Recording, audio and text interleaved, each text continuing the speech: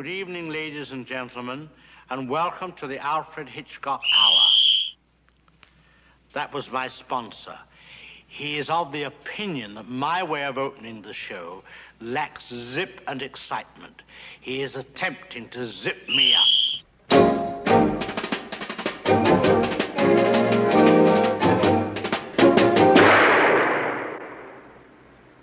If that had the same effect on the viewers as it did on me, our audience will be too exhausted to watch the show.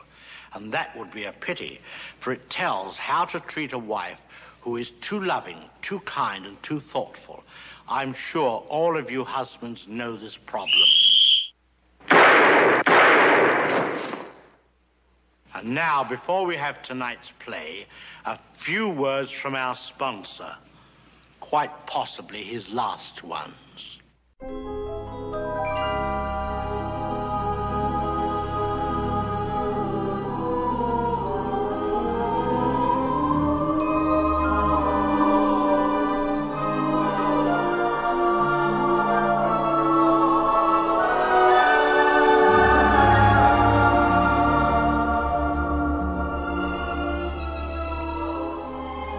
Welcome to the Shamley Silhouette, yet another analysis of the master of suspense, Alfred Hitchcock. I am your host, Zach Eastman. This is the second to last episode of the Shamley Silhouette, guys. We're very close. We're almost there. Although we may not be there completely even after the final episode airs. As has been discussed on the Shamley Silhouette, we were attempting to tackle every Hitchcock film if possible, or at least mention the other films that we wouldn't get to full episodes on. To be honest, this was a combination of both me trying to be realistic with time and the ability of guests, but also I wasn't sure what the reception would be for the show, let alone people's interest in wanting to continue to listen, and that's why we didn't do essentially a filmography breakdown in sequential order. However, the response to the show has been overwhelming, to say the least, in terms of it was more than I ever thought we would get, and as a result, I've had to rethink what this series is over the course of its time. At the point of this recording, I am still working out not just what the show becomes from here, but also what the subjects will be. And I've got it narrowed down to a couple options. But as far as Hitchcock is concerned, the question remains is there a way we can finish the series and then do something additional to cover the topics we didn't? And I'm here to announce that after the final episode, you may see every so often a trickling of what I'm going to be calling Shamley supplements. These are episodes that will cover not just things we didn't have time to discuss in Hitch's filmography, but also different angles of Hitchcock that wouldn't have been part of the normal process, whether it was the short films that he made, specifically his wartime-era ones, or if it's the influence on Hitchcock by other filmmakers directly. So there will definitely be an episode on High Anxiety by Mel Brooks, I can guarantee that, but we'll also have discussions on people like David Fincher and Brian De Palma, and maybe break down one or two of their films to go into how they basically tie in tangibly to Mr. Hitchcock's work. But once again, I cannot thank everybody enough for the reception that this show has gotten, and I apologize for being as ill-prepared as I have been for this the structure of this show, but I think we've mainly covered what we've wanted to cover on this show thus far, which is the themes and the motifs and different figures in Hitchcock's life and his different collaborations, and really get an overall sense of the man. But as always on the Shamley Silhouette, we're not quite done. Obviously, this will be the final regular episode before we show our final ever episode. And it makes sense to discuss the finality of this Hitchcock series with a laugh. I can't imagine that everybody has been overly enthused by some of the more serious fare that we've had to discuss on the show. Although it has been interesting, it's been light on some laughs. And what better way to go out than to talk some more Hitchcock comedy? And in fact, this gives us an opportunity to talk not just about the beginning of Hitchcock's career, but also the very end of his career. In the course of Hitchcock's career, prior to him becoming the master of suspense, Hitchcock started, like many directors, being assigned different projects and different stories, most of them primarily melodrama or lighthearted comedy. And as we'll discuss, with two films from 1928, The Farmer's Wife and Champagne, Hitchcock is not terribly interested in these films, but at least one of them has some interesting offerings of stuff that you will see down the line in his work. As we brisk along through the decades, we find Hitchcock in a post-frenzy world, getting ready to make and release his what would become his final film, Family Plot, from 1976, a film that, while not hitting the heights of frenzy, does manage to leave you and the legacy of Hitchcock with a wink and a smile. Here to discuss these three films with me is a return guest. You heard him for the first time on Shamley episode 8, where we discussed the two primary Hitchcock comedies, which are Mr. and Mrs. Smith and The Trouble with Harry. And we've also gotten to talk to him about the various different ways Hitchcock promoted himself outside of the world of cinema. And it is my pleasure to once again bring back the one, the only, Phil Vecchio. Hey, thanks for having me back, Zach. I'm so happy that you're back here. It's so awesome, dude. I'm glad we made it work. This is amazing. I can't tell you, like, one of the episodes that I like going back to is our episode, primarily because we are talking about an angle on Hitchcock that I think is discussed but then quickly shoved aside in favor of the more aesthetically pleasing details. And obviously, with The Trouble with Harry, the beauty of that film is that it's constructed as well as any Hitchcock film is, but it is a comedy. Absolutely. So, yeah. First I will ask, as I've been asking many guests in the post-COVID-19 world, how have you been? All things considered, we're doing all right. We're enjoying some extra family time, which is great.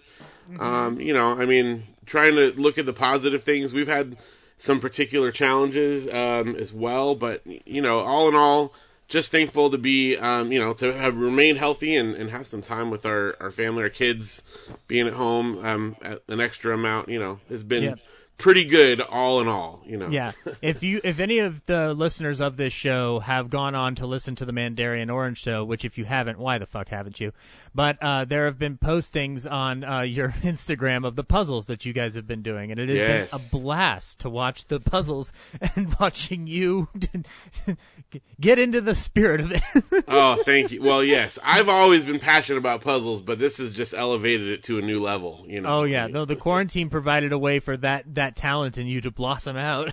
Yes, it has been great. I finished a 7,000-piece puzzle near the beginning of quarantine, and I'm now on a 5,000-piece, to lighten things up a little bit. And so long as you don't get to the point where everybody in the house is doing puzzles, and then they say, like, I don't want to do puzzles. I don't want to do this. I want to go outside. And then you go, our home is here, Susan. And then you smash shit in her room.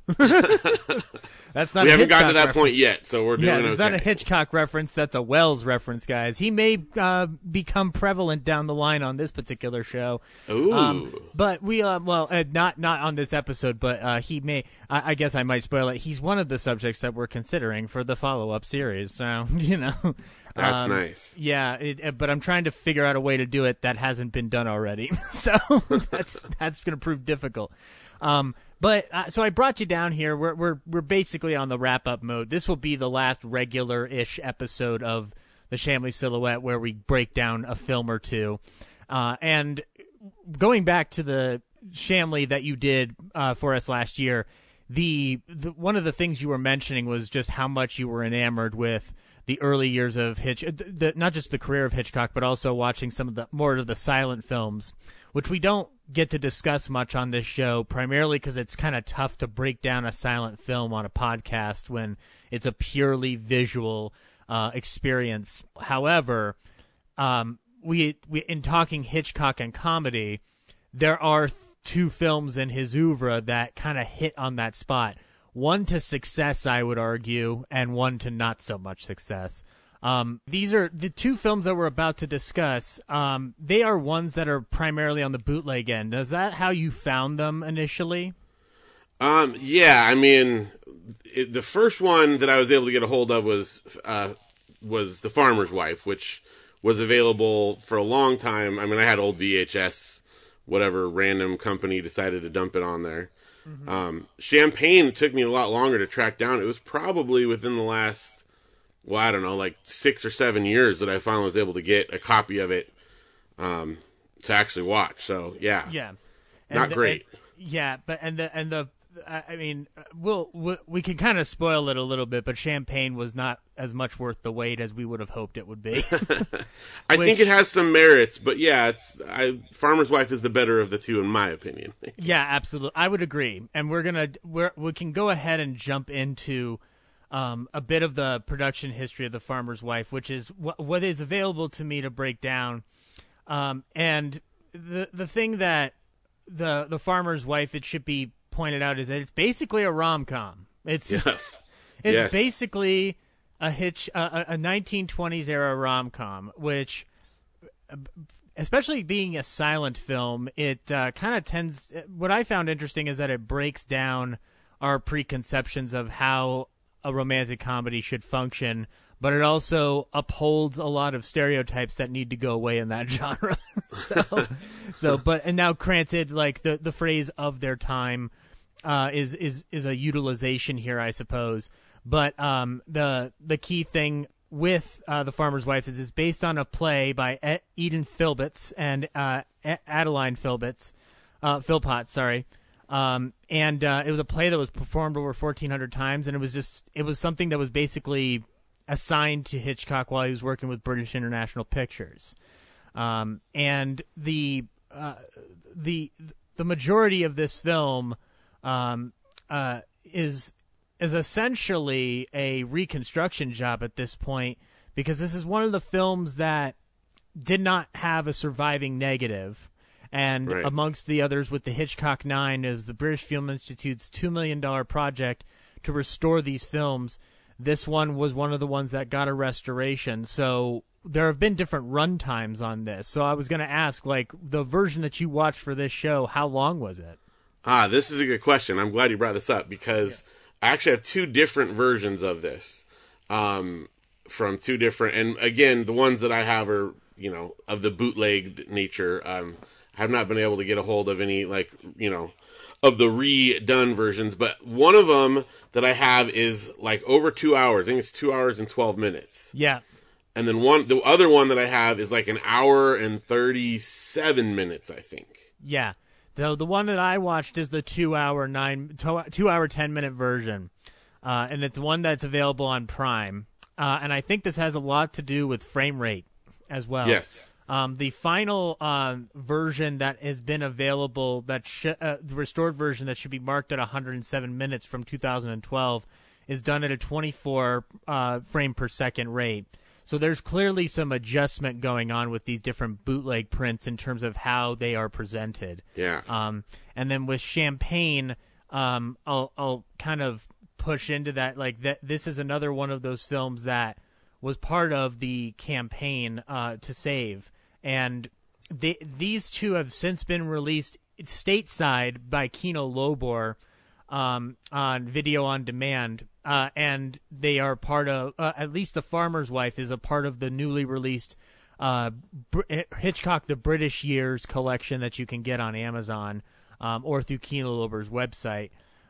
So basically, these are two films. Once again, we're dealing with the bootleg and how things need to get proper releases, which it would appear that there's more an effort than not to get these things proper releases within the last couple of years. So slowly but surely, they're working their way towards securing those deals for distribution. The problem is also that as physical media declines, the release of these films is seeming more and more likely to be on the digital realm if we're not careful. But right. Alas, you can't change the march of progress. I mean, you can reopen theaters. I'd love for you to do that. I miss. Wouldn't we all? Yes. I'm going to be cautiously optimistic as I head into another movie, because obviously I don't want to get a disease in favor of watching Sonic the Hedgehog again. So, Right. I think there are better ways to spend your time.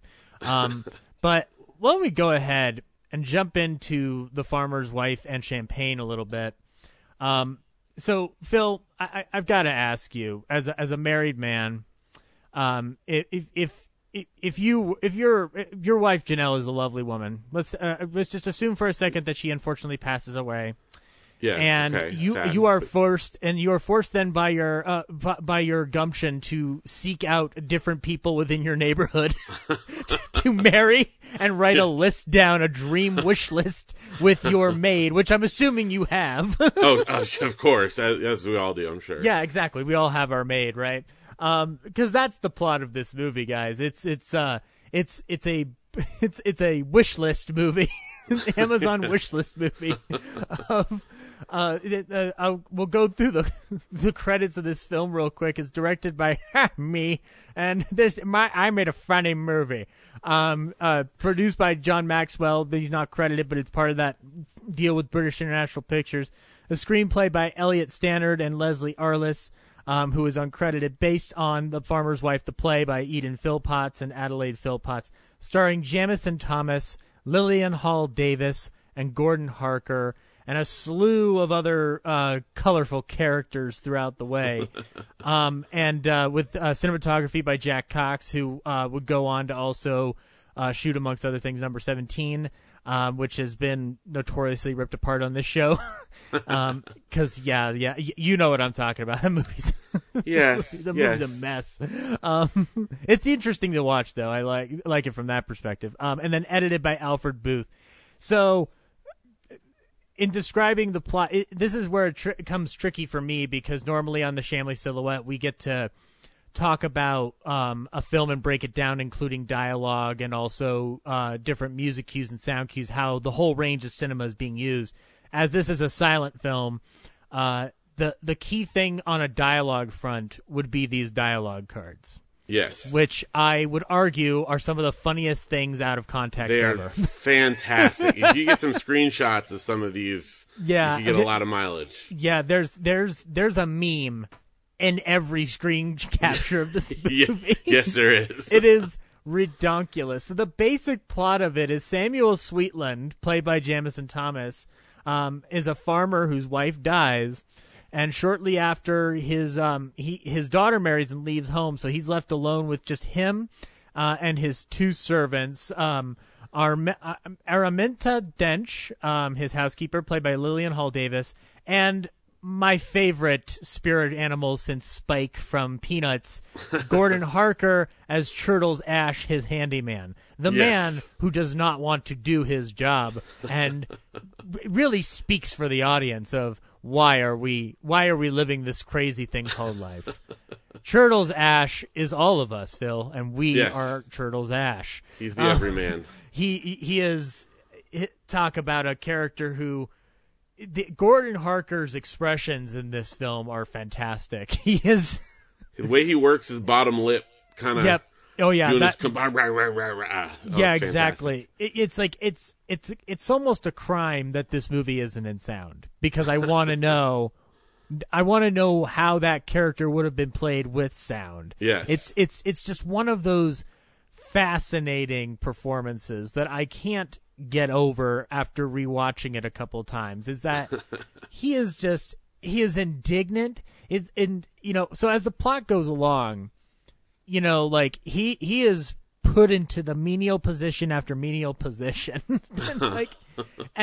but also providing this weird ethos to counteract Samuel's mission, which Samuel's mission in this film is to get a new wife because he's getting old and lonely, and he and Araminta write down the number of a list of 4 different prospective women that are in the town that he could go to propose to, and Ash's basic philosophy on this is like, women are nothing but trouble.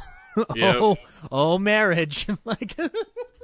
And the greatest part of the whole thing is that he he winds up being the one that's actually right about it, which is just crazy. Like, not so much marriage, but the ridiculousness of it. You see him as the crazy character, but he's actually the one that has the most sense about him.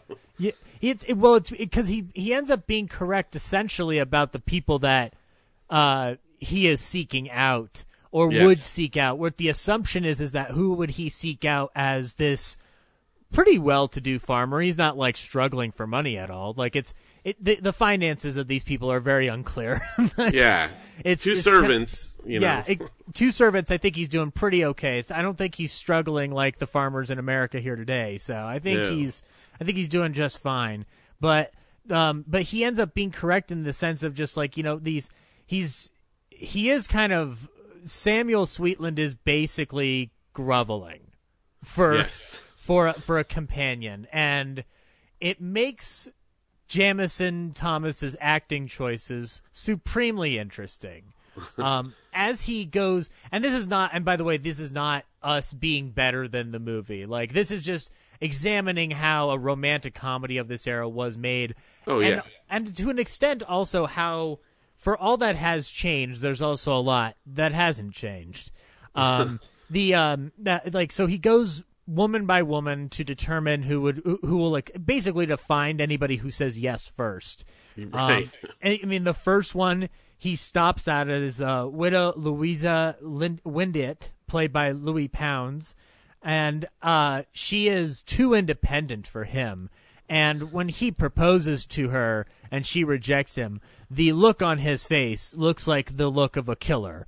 Like, it is not the look of rejection. It is a look of like I was so. The first time I ever saw this was years ago on a bootleg, and I was like, based on that look, I was like, somebody's gonna die. Like, so this is a Hitchcock movie. Except nobody does. She's just like, oh, I'm just too independent for you, whatever. Okay, cross that off the list. And I love the moment when he does that too, because he says like, don't think I'm going to change my mind and come back to you.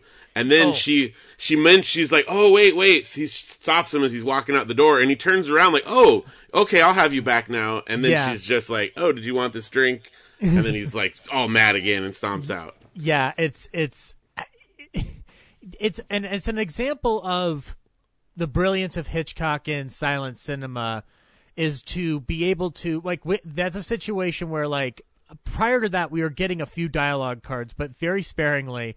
That moment communicates more about Samuel's actual character than any dialogue card we could get. Like, his desperation comes full center in that scene. Prior to that, it's just subtle looks of him being prepared to go and look for this woman, or over-the-top expressions of passion to somebody like Louisa. So this is our first, like, real hint at the character that Samuel Sweetland is. And I can only imagine that the play is, as fun as it might be, doesn't have the ability to capture that subtlety because there's dialogue in it. Right. Whereas you have to rely on that pantomime to portray that emotion to the character, to the audience on that's watching your movie. Yeah. And I think that the majority of the actors in this film are very good at portraying that to the audience and giving you clues. As we move into the next scenes and whatnot, he's going to the other people who he has on his list, and much like the bride in Kill Bill, going one by one to cross him off. The only thing I was missing was that cue from Isaac Hayes at the as he comes to each woman. That would have been the only sound effect I would have just placed in out of nowhere. But he goes to first Thurza Tapper, who he had already had an engagement for a party. And then he goes to Mary Heem, the postmistress. At the same party, no less. Yes, at the same party. So there's two people on his list in one stone, and this is also the same party where Turtles Ash is asked to be basically a butler for the day. But with no button on his pants. No button on his pants, and there's a wonderful scene involving sewing. Yes. It kind of goes. And by the way, in your version, when they're out in the garden and the choir men are going out to sing. Did your version have a soundtrack where it started singing a song? Okay, so this brings up an interesting thing, because mine, I have two versions, like I said, and each have completely different soundtracks, both of which are kind of atrocious. Yeah. And so what I often do with the silent movies, I'll watch it actually silent, because to me, like, you know, the vocabulary of cinema teaches you that, you know, the music informs how you feel about a scene. And so if you have this, you know, this music that was put in there after the fact that wasn't the original author's intention, the original director's intention, I find it can, like, influence me to feel differently about a scene, and it messes me up. I don't like it. So both of which I watch with the sound down. Yeah. No, that was a smart decision. I tend to listen to them primarily just to figure out, like, what were they thinking to put certain cues in here and whatnot, because my version has that choir singing, and it threw me out of the film immediately upon rewatch this week. Prior versions that I had watched didn't have that. So I was kind of taken aback, going like, I don't remember this at all. Yeah, but, yeah. You know, one of the versions I have, the short version that I have, which is a better, like, capture of the visuals, it actually has, like, this weird, like, synth score, like this totally, like, almost a dance beat going throughout the whole thing. It's atrocious. It was Trent Reznor and Atticus Ross's grandfathers, right? Yes, Brent Reznor and Julian Ross. Yeah. Yeah. See, I got those two to do the score initially, and this little boy David was very enamored by my process, and he said one day he'd make a movie about a killer in San Francisco, and I told him, that's adorable. Here's a cookie. And so like, that's not important. I just needed to bring it up because it was the throw out of the century to, like, do that. And this is an example of just, like, because these films are bootlegged, they need some attention in this realm. And thankfully, something like The Lodger and even Downhill have been given scores that are acceptable for their time. But you also have the option of turning off the sound. The trade-off you get is that you have near pristine picture. Especially with Criterion. And Kino Lorber does a good job with them too, especially with it's not Hitchcock, but their releases of Nosferatu and The Phantom of the Opera are very good. Specifically because with Phantom of the Opera, they have two different versions of it with two alternate scores, so they give you an option. It's fantastic. I wish it was technically part of the Universal collection, but it's not, because that movie got tossed aside in public domain status. But so anyway, he's rejected by both Tapper and Hearn, and he's basically on the ropes. He tries the one last ditch effort, which is Mercy Bassett, the head of the pub, of this pub. Now, and he gets rejected again, but the beautiful thing about a silent film like this, and especially just the amount of things they were just able to do because they didn't have to worry about sound or restrictions in that respect. Talk about is this the scene with the most dogs in a movie? Because I believe so. I saw nothing but basset hounds ready for the hunt, and all of them are friggin' adorable, Phil. They're all adorable. This is cute animal. This is cute animal time here on the Shamley Silhouette. Because in the beginning of this movie, we see two dogs that look adorable at the steps. Yes. And they are just like it's Hitchcock going like, oh, look at those. Let's get a camera in there. Come on, look at that. I know we're trying to make a movie here, but these dogs they're just adorable, and they look like they belong on a farm. But Bassett rejects him. He goes finally back to the house, and he's going over like, I'm a failure. There's a lot of self-pity involved, and then he just realizes all of a sudden what we as the audience were all thinking, which is, Minta is your perfect soulmate here, brother. She's the one who cares about you. And then they decide that they are meant for each other, and he proposes to her. And then the ending of the movie is there's a side plot where Mary Hearn and Thurza Tapper get into an argument on if Mary was being pined for by Samuel, so they go to confirm their little bet. Yes. And it ends with them realizing, oh no, none of them is wanted except, and that in fact it's Araminta that has been chosen. And I will point out with Thurza Tapper, in the film when she rejects Samuel Sweetland, she says a phrase in one of the title cards that I will remember till the end of time. She says, "You were the first man to accept my sex challenge." Yes. So, in the context of 1928, this isn't funny so much as it's alluding to like a heavily flirtatious person. When you hear the phrase "sex challenge" today, with our dirty minds, it automatically conjures up the worst version of American Ninja Warrior I've ever seen.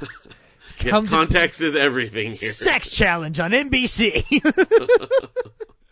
So, its context is everything. And yes, keep in mind that like sex challenge at this point was more just like a battle of the sexes in that flirtatious manner that Thurza is involved in. Like Thurza, it's weird to me. Thurza seemed like she was more of a she's another independent spirit who just kind of likes, she talks a big game, but she's certainly not like up to like, you know, actually being in a relationship, which there are people like that, man or woman, you know, who can't, you know, commit to anything.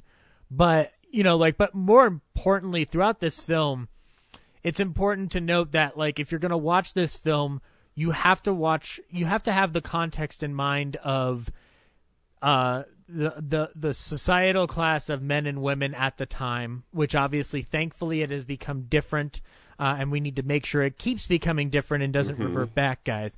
But the key thing on this is that there is a lot of fat jokes. There's a lot of notices of appearance and also what men prefer in a woman, which I will say, this movie is very fat positive or husky positive. Because yes. Samuel Sweetland is looking for a brick house. That is essentially what he's looking for. And I'm you know, and it can't be just Hitchcock, you know, going like, look, I want people like me to have a break. But, you know, but it is. Although he does waffle back and forth depending on who he's currently pursuing.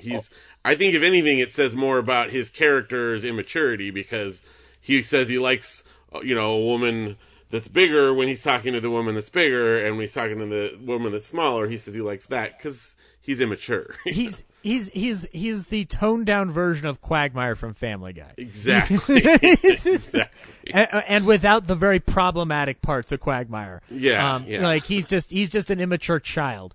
Yes. But he is another card that came up that I was just enamored with, which is just like, she's good to look at from behind, and Araminta points out, but you'll have to be married to the front end. Right. I'm like, what? He's like, there's a difference between watching this for the first time and giggling at it at early 20s, and it's another thing to watch it now in the world we live in. Yes. And just being like, whoa. Like, so yeah, and that's basically The Farmer's Wife. Now, Phil, I wanted to ask you for The Farmer's Wife, and then we'll jump into Champagne for a hot second, because there's not much to talk about in Champagne. There's really nothing there. But with The Farmer's Wife, I don't know if you noticed it, but I saw a lot of instances of the tricks that Hitchcock would put into his suspenseful films down the line, whether it's the imaginary images of the women that could be sitting in the ideal chair, or right. if it was his use of POV. There's a lot of use of POV in this film, and also the camera is directing you to where you need to look. Specifically, in one of my favorite shots in this movie is when they're having the party at Tapper's, and one of the families comes in, and a little boy is shown on screen, and then the camera zooms in on a dish of candy. Yes.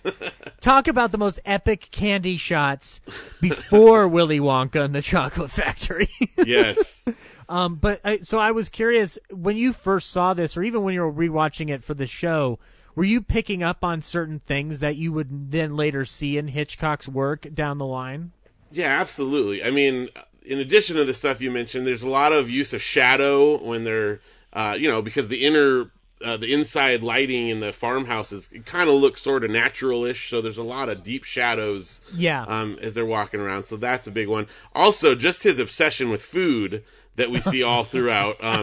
There's a fantastic scene in this one where Mr. Ash is sitting by the fire and he's left to, like, baste this big, like, side of beef or whatever it is. Yeah. And he's got his bread hidden in his pocket, and he keeps stealing some of the juices from it and eating. And I don't know, that scene just cracks me up because it's so bizarre and of its time, but also Hitchcock's food, again, with the candy at the party. And also when there's a great shot of him looking out over the party. Well, there's a couple of them at both different parties where they're looking out, but he sees all the people sitting around and imagines them all, like, all the food they're going to eat. And anyway, there's just a lot of food obsession throughout it. Oh, it's so much so that so there's two different portions in the beginning of this film that show the passage of time in some form or fashion.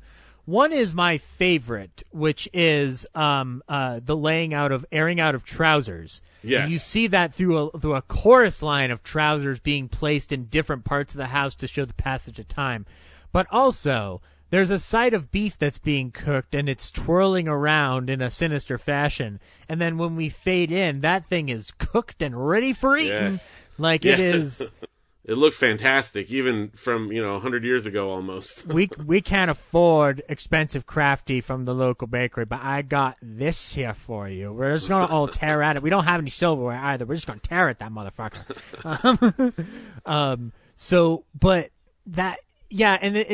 It's fascinating how he's able to. This is an example of Hitchcock basically being able to make the most out of nothing, which is a lot of stuff he has to do in his earlier career where. This is after The Lodger, and at The Lodger he proclaimed that as the first true Hitchcock movie, and then there's a portion in between in Hitchcock's career which basically goes from The Ring from 1927 all the way down to The Manx Man.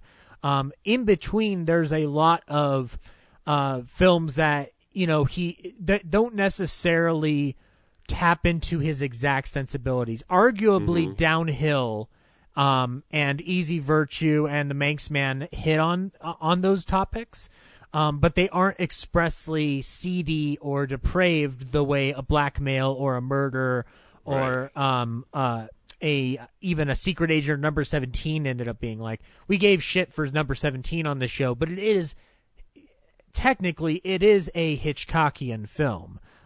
It's just assembled like a jigsaw puzzle where all the pieces were put into water and then expected to fit. Which actually, that brings us to, so The Farmer's Wife comes out in 1928. There's another film from 1928, called Easy Virtue. And then the last film from this year that Hitchcock puts out and releases is Champagne. And we'll go through the credits here on this. It's produced by Maxwell for British International Pictures, story by Walter C. Mycroft, and screenplay by Hitchcock and Elliot Stannard, with Betty Balfour, John Braden, Gordon Harker, again, coming back to the Hitchcock fold, and Ferdinand von Alten, with cinematography by Jack Cox. There's the thing. There's not a lot to this movie. There's... Phil, do you want to break down this plot? Well, yes. It's funny. I was just talking to my wife, Janelle, last night, and she loves a lot of Hitchcock, but she doesn't usually delve into the silence with me too much, Right. So I was telling her about the plot of this movie, and it took about 15 seconds, I think, She's like, that's it? But basically, there's a rich debutante. Her father's a millionaire. She wants to elope with this other rich person. She flies off into the Atlantic on their private plane to join him on his luxury cruise and elope, basically. There comes into the picture another mysterious man. Nobody's given names in this, which I think is interesting. Through a series of fights, they fall out, and then she lives a rich life until her father comes to visit in Paris and says they're broke. Yep. Then she lives as broke for a little bit until she finds out once again that it was all a trick by her dad to teach her a lesson, and she winds up with the boy in the end. Yeah. So that's the whole movie. That's it. There's not much going on in it visually. There's not much going on in it. Like there are moments of Hitchcock putting his style where he can, whether it's just creating some. It's basically Hitchcock going like, I've got to do something with this. Like there's not, and it's weird because this is not the only time that Hitchcock runs into this situation. He has a film like Waltzes from Vienna, which is a sound film. It's not his kind of film, but he finds his own ways to make it interesting for himself. This is another case of that, and this being a silent movie, he doesn't get the luxury of any sound techniques he's going to do down the line. So he's basically kind of just stuck with the visuals of champagne glasses and anything of that nature that, really just kind of like it gets bogged down into nothingness. Like it's one of those films where, this is a bit of a spoiler for our final episode, but I'll go ahead and give it here. In talking with Adam Roach about the Hitchcock 9, we were talking about the Mountain Eagle, which is the lost film of his that we aren't able to find, right? And he pointed out rather pointedly, and he expresses this on his Hitchcock series that you can find, that if we were to find the Mountain Eagle, more than likely we wouldn't like it. Because he didn't like it. He considered it rather boring melodrama. And so he never really he never had any reason to really address it. We as film fans address it because we're like, no, we've got to have it all. But, but this is a case of a film where we're restoring it obviously for the posterity of this is the complete filmography of Alfred Hitchcock. Champagne is a film that just because it's saved doesn't mean it's good. We should always point that out. Like not every restored film is a classic. This is like his second comedy too. So like The Farmer's Wife is a huge success by comparison to this. And it's a critical and commercial success with The Farmer's Wife. This is expanding his visual technique to tell a story he doesn't give a shit about. There's not, because that plot as you described is so simple, there's nothing. There's literally nothing there. There's not. Now, I will, in defense of Champagne, if I may. Yes. It's not a perfect film. It's definitely not, of the two, Farmer's Wife is by far the one that I would prefer. But there are some moments that are very enjoyable. And a part of my experience with watching silent films is that the more frequently I've watched them, the more I am able to pull out of it. Because when you're first watching a silent movie, you're struggling, at least as a modern film goer, you're struggling to follow what's happening and who are these people and what's the plot. Yeah. And so when you kind of know what it is and then you can go into it and look for some more of those subtle cues, you pick up more about it. And I think this one does bear some repeat viewing. There's some real funny, witty play back and forth between the boy and the girl. Yes.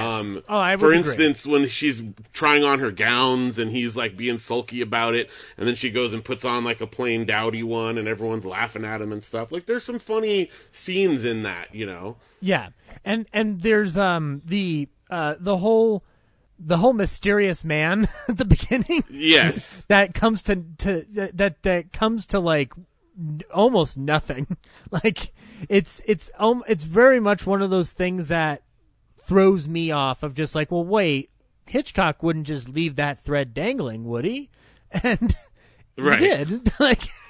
Okay, but he does. There's even with that, there's a pretty good little punchline at the end. At least I thought it was funny that the dad reveals the letter from the father that he wrote to the guy that said, prevent her from eloping at all costs. If you have to, then you elope with her. Yeah, that's exactly. how much he doesn't want it to happen. Yeah, because he was hired to follow and protect her, and right. It's so it's not that it doesn't come to nothing. It's more just this would have been a cool murder mystery too. Right. Because there's that moment where she's imagining the horrible intentions that as she's in that cabin. So I'm of the mind that this movie is not unwatchable, obviously, but it's hard to break down. Whereas The Farmer's Wife you can break down because not just from the modern context, but also what does a rom-com by Hitchcock look like that's not Mr. and Mrs. Smith, which is more of a screwball rom-com. Right. But what he's doing with The Farmer's Wife is straight up arguably like a British comedy of manners. And whereas Champagne is a little bit more, it's a comedy that's also combined with this trope that existed in silent films and early talkies of a woman spiraling downwards. Now, in the case of Champagne, obviously, the saving parachute or thing that you can jump into with a fire department at the end of a fire. I know I'm an idiot. But the saving grace of her character is the fact that her father is in control of all things, and combined with the whole mysterious man there to protect her. So it's more like the stakes aren't real compared to a film of this era that would show that downward spiral in a realistic fashion. So I guess in a sense, the stakes aren't there, whereas Hitchcock would probably want the stakes to be there. There is one moment where he tries to bring in some of those types of stakes, but it winds up being an imaginary. But I don't know if you remember this, where she's at the dinner, she's eating with the guy at the burlesque place. That's not what they call it, but the big party house that she's working at. Yeah. And he says to her, the man says to her, like, "Oh, you shouldn't be here. Anything could happen." And that triggers her to have an imaginary thing where he takes her off and he assaults her. Yeah. And then it comes back that she was just imagining that. So, but that scene is very like, oh, is this becoming a thriller? What is going on? And then it's just all her imagination. Yeah. And that's what I was alluding to within the sense of like, there are things that are interesting in it, but they don't add up to what you want.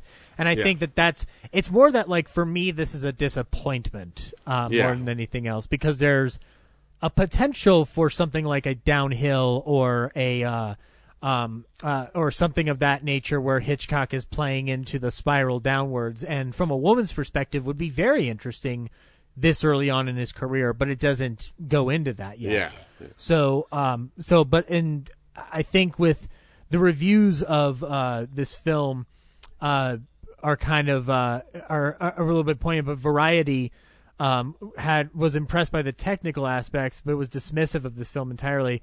The reviewer felt the story is the weakest, an excuse for covering 7,000 feet of harmless celluloid with legs and close-ups. I disagree with this review about the close-ups because that is a Hitchcock stock and trade that he uses fine in this movie. Yeah. There's the visual acumen of this movie is not at fault here. It is just the plot. Yeah, and he expressed to Hitchcock, Hitchcock expressed his frustration with this film to Truffaut, and he said the film had no story to tell. Arguably, he's right. Yeah. There is a place where this film could probably be a lot more engaging and thrilling, and it's weird because it is written by Hitchcock, and I'm assuming Alma has involvement in terms of her, tightening up or punching up the script. But I'd have to imagine that both of them are basically going like, well, just do it. Like, we need something to do at the end of the year. Like, just fucking get it done. And you have to keep in mind, like, this is the third film Hitchcock has out in a single year. So obviously he's producing at a high rate. In between The Farmer's Wife and Champagne, he does Easy Virtue, which I would argue, and it's one that we'll talk about in a Shamley Supplements, but I'd argue is much more fascinating and a lot more interesting to dissect by comparison. And it's, alas, what we have here are these two different sides of Hitchcock's comedy, one succeeding and one failing. And I would say, obviously, The Farmer's Wife is the one we'd prefer to watch out of the two, as you've already alluded to, and I'm saying out loud right now.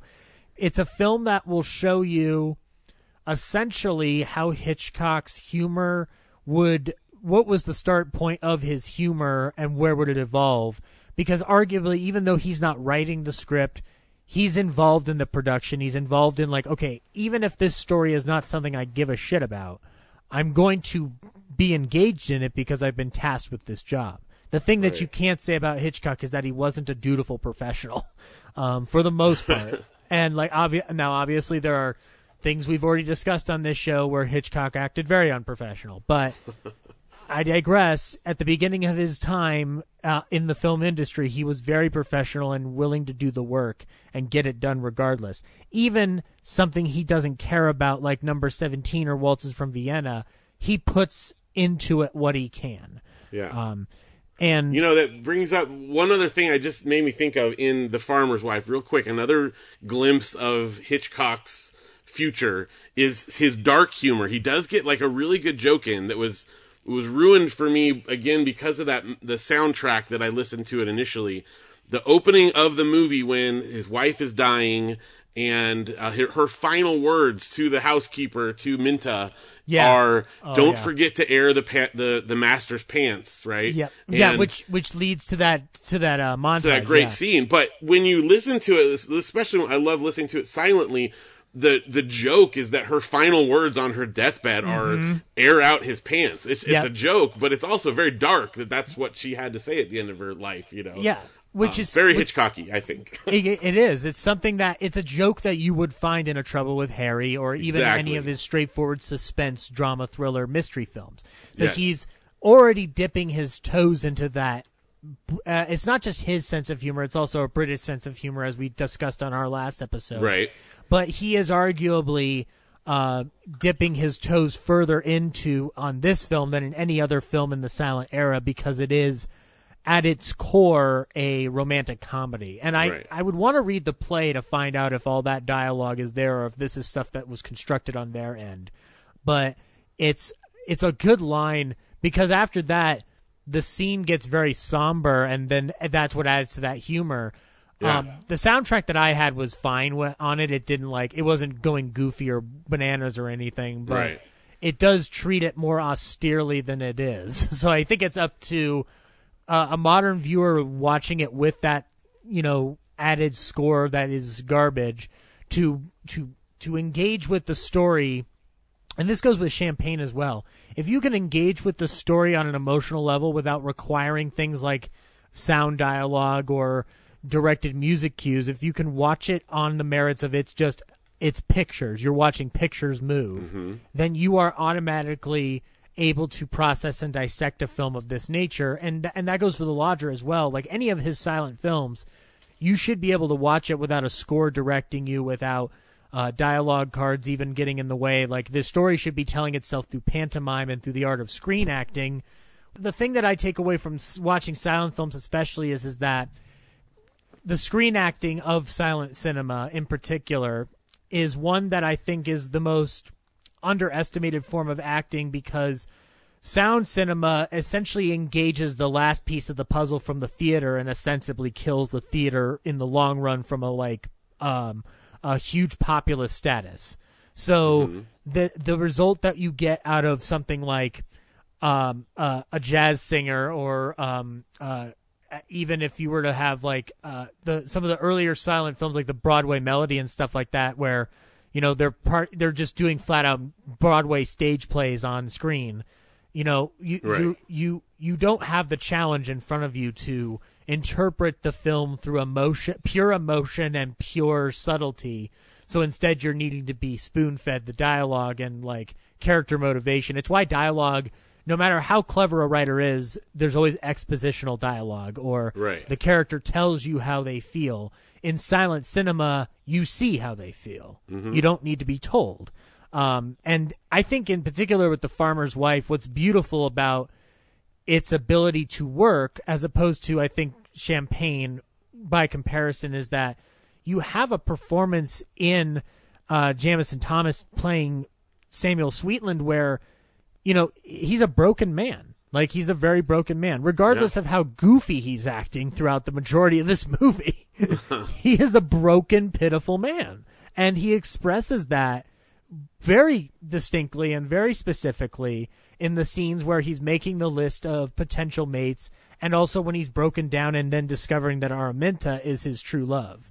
Right. So, that's something that you won't get in a movie from the modern era where, we rely on clever dialogue to carry us through. There's a reason why, like I look at it as the difference between watching a film by somebody like Fincher as opposed to somebody like Tarantino, because Fincher, for how good his dialogue is with any of his respective screenwriters, the visuals are what stand out because he's telling that story through visual composition. Yeah. Tarantino does the same, but his dialogue is so powerful that that's what you're watching it for. Like, right. You're almost watching Once Upon a Time in Hollywood for what's going to be said and not what you're going to see until the very end, obviously. But because who could not find that visually interesting? Definitely. But so anyway, we will end on the silent period with that note, which I'm glad you brought it up about that appreciation for Champagne, which it brings the argument to the forefront that, yes, Champagne's not a great movie. You should still watch it. Yeah. Give it a look, give it a glance, and see. It's important to also see where Hitchcock fails as much as where he succeeds. Right. Because it's important to understand where you get certain decisions that change down the line or are carried on throughout the line. For more on that, see our episode with Marshall Rosales where we broke down Number 17, Waltzes from Vienna, and Secret Agent, where those are three films that don't always work one way or the other, but are important teaching tools for what we would get with anything from Suspicion to Spellbound to Rear Window. So, right. So we'll jump in the time machine now. We're gonna get in the DeLorean. We don't need roads. And I made a bunch of shit along the way. And so we're jumping right all into the year 1976 with a movie called Family Plot. Now, Phil, you had mentioned in your episode prior that Trouble with Harry was one of your favorites. Yes. It's not your favorite. And but I didn't ask you in that episode, and I should ask, when was the first time you seen something like Family Plot? It would have been when I was in high school, because that's when before that, my parents started introducing me to a lot of them at a younger age, and so in high school is when I started really exploring out, trying to find as many different Hitchcock films as I could, because at that point I was looking for VHS tapes at video stores, Yeah. And so it would have been somewhere in high school, and found it at our local video store, and I have always loved Family Plot. I know it sometimes gets, poo-pooed upon, but I think it's pretty great for a swan song. I absolutely agree. I have maintained throughout the series that that Family Plot, the way I've spoken about it initially is whenever it's been brought up, we've talked about it within the context of talking about the other works, but I haven't clarified my position as well as I could. I like Family Plot a lot. It's just that when you watch it by comparison to the other films that he made before it, especially leading up, with the film before this being Frenzy specifically, it feels underwhelming. But if you watch Family Plot just on its own merits, let's not even bring Hitchcock's legacy into it, just focus solely on Hitchcock as a filmmaker, this is a fun-ass mystery movie. It is, and it's so 70s. It fits when it came out. Oh, yeah. He is very in tune with the changing of the styles while still maintaining his own foothold in what he knows works and doesn't work, or at least what his impression is of what works and doesn't work. And Family Plot finds us in an interesting position. So in previous episodes, we've discussed the films Torn Curtain and Topaz, and in another episode we discussed Frenzy. Torn Curtain and Topaz are films that are made amidst the ever-changing atmosphere of the studio system, and specifically where the young directors of the American New Wave would come in and revolutionize everything. Yep. So from a visual standpoint, the only film of Hitchcock's filmography in the very final years that holds a candle to the American New Wave is Frenzy. But Family Plot runs along the lines of what a 70s era comedy or 70s era light, airy mystery would look like. Mm-hmm. It's certainly not antiquated in its visuals. apart from the process shots. The process shots being the most antiquated of the function of this film, and we'll talk about it a little bit as we dive in. But the from a production standpoint, so this film was adapted from a novel called The Rainbird Pattern by Victor Canning, a 1972 book. The original novel varies differently from the final product of this movie, which was written by Ernie Lehman. Ernie Lehman, also known for writing, amongst other things, North by Northwest. Yes. And he basically, it's clear from production notes that Ernie Lehman wanted to write this as faithfully as possible to The Rainbird Pattern as a novel. And then Hitchcock said, "No, it's going to be funny. What are you talking about? This is fucking hilarious." Like, and amongst the things that are changed is like there are, not only is Blanche actually a psychic in the novel, but she also dies. So right. there's a lot of changes that are made to make this a much more light on its feet Hitchcock affair, while still maintaining a lot of devilish dark tones throughout the film. Now, this is the final film from Hitchcock, as been discussed. This is coming into his 76th year on this planet, and he is virtually on the ropes physically. Yeah. But Pat Hitchcock did proclaim that he was very ready to go and raring to work and whatnot, so he wasn't immobile.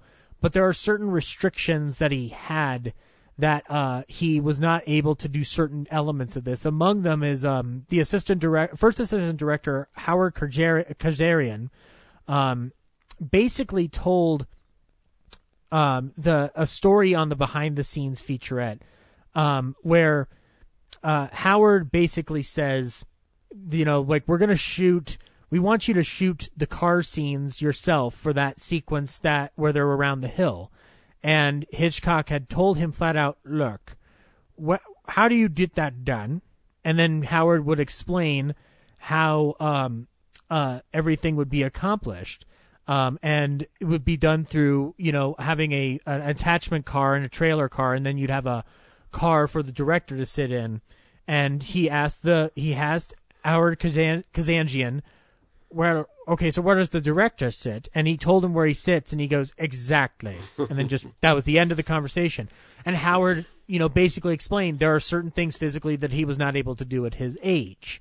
So, right. Like the other version of that situation is like, "Look at me and how big I am. You think I'm going to be able to sit back there, Howard? What the ever-loving fuck?" No, but obviously much older. He's not that energetic anymore vocally either. Right. But so the result of family plot ultimately becomes through all this, as this is Hitchcock's last movie. It's interesting to note that he goes out on a pretty well-rounded entry point movie. Like, yeah, you could show this movie to somebody who's never heard of Hitchcock, and they may get interested in Hitchcock. Yeah. Arguably, this film it's specifically designed to be of that 70s airport novel kind of feel, where it's brisk, it's airy, the characters are charming and wonderful, or they're just outwardly devilish. My final analysis on the film has ultimately been that it's comfort food. It's like much like Hitchcock's love of food, he knew how to make good comfort food. And this is a comfort food movie. Like, you can put this on and not have to think, or you can put it on and think super hard because there are elements of this film that we'll talk about here that are interesting to note. But we'll go through the stats here. Directed by me. Produced by me, written by Ernie Lehman, based on The Rainbird Pattern, starring Bruce Dern, Barbara Harris, William Devane, Karen Black, Charles Nesbitt, Kathleen Nesbitt, Ed Lauder, Catherine Hellman, Nicholas Castellano, Edith Atwater, William Prince, and March Redman, with music by John Star Wars Williams. Yes, right. We finally talked about the John Williams everyone knows about. Hitchcock worked with 2 John Williamses. First was an actor and also a badass detective in Dial M for Murder, and the other was John Jaws Williams, with cinematography by Leonard J. South, who was a camera operator on other Hitch films prior to this, and edited by J. Terry Williams. Before we go into the plot, I will note that this is a film that Alma was not as involved in. At the time of this film, in a post-frenzy world, Alma was recovering from cancer and then had a stroke. Right. The most that she participated on with this film in terms of its production was visiting on set, dropping off the dogs for the day with Hitch, so he could be like, "Hey, it's my dogs," or having lunch with Alma, going like, "I wish you were here." Like these kids today with the newfangled funkadelic music, they can't get a movie made. But so it's sad in a sense that the final. What's interesting about Alfred Hitchcock's career, and specifically where he is at this moment, the fact that Alma is not as involved already indicates this will be his final movie. Yeah. He was already going to be working on another film called The Short Night, where he basically told Herb Coleman to tell Lew Wasserman, "I can't do it anymore," and left his bungalow at Universal. But if Alma's on the ropes, he's on the ropes. So their relationship is so simpatico at this point that if he can't have her around making a film, he's not doing it anymore. Right. So there's a bit of sadness amidst family plot. Is like without having it being said that this is the final film, and I think that was the impression of many of the actors and creatives, even if they weren't expressing it out loud. And it's what's good to note though is that as sad as this is, you couldn't ask for a more cheery movie to end your career on. Right. I would hardly argue. And who doesn't want to end their career with Bruce Dern in your movie? Oh my goodness! Oh, dude, I want to do that. We'll have to keep him alive in a cryogenic freeze, but his hair is fantastic in this movie as well. Oh my God! It's he can do Bedhead. Nobody else can do Bedhead. It's unfair how good Bruce Dern is at Bedhead. We'll jump into the plot now. We open up Barbara Harris as a psychic named Blanche Tyler, and she's going through the motions of speaking to the spirit world for none other than Julia Rainbird, played by Kathleen Nesbitt. And Barbara Harris is wonderful in this movie. Oh, I love her. She's got an aloof sensibility combined with her scam artistry, because in this film, Blanche is a fake psychic. In the novel, she's a real psychic. But I would argue as we get to the end that she is a real psychic until she decides not to be. But through this seance of sorts, it ends. She asks specifically for a nice shot of whatever alcohol is in her midst. And she is basically she susses out Julia's story and how it can pertain to money through information she gathered from a source close to Julia. Julia's situation is that her newly dead sister had a baby boy out of wedlock, and it should be noted that Julia Rainbird was very, very interested in protecting the Rainbird name. Yes. Because women did not do things of this era, like have children out of wedlock. And so you just smuggled children out of existence. Talk about a situation that is so antiquated that even what we've been dealing with the past 4 years makes it still seem antiquated. Yes. Like, out of wedlock is not a big deal by comparison to half the shit that you would see. Even in the movie, she acknowledges that it's old-fashioned for her at that point. Right, but she also says, but I'm still rather old-fashioned when I feel like it. Right. So she's just kind of like, look, I'm just having a crisis, a conflict in my heart here. Whatever, man.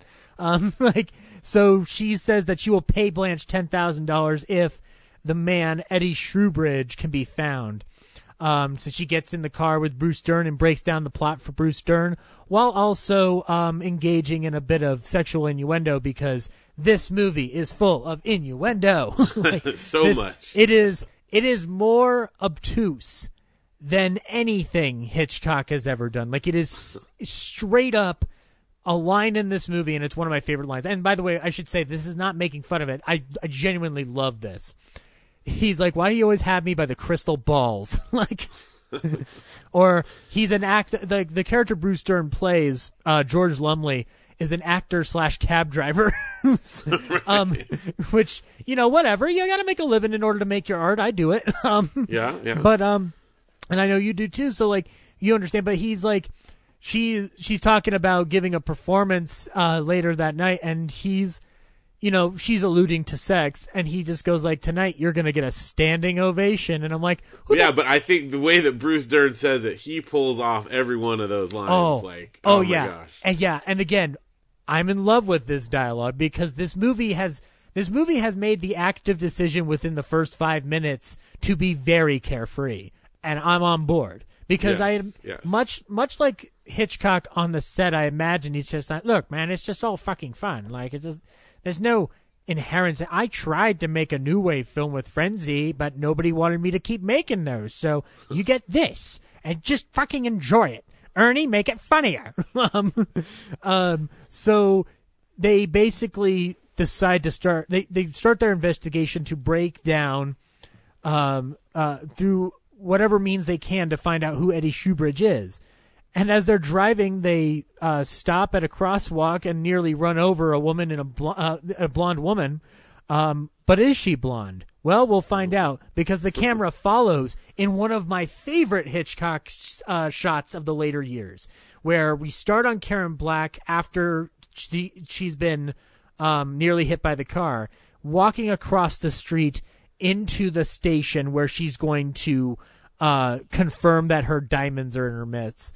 Because this is where we meet Karen Black, none other than Fran, who is basically not speaking to us yet, but directing the cops, who have then just given her a bunch of jewelry, to take her to a helicopter so that she can lead them to a person that has been kidnapped, Mr. Constantine.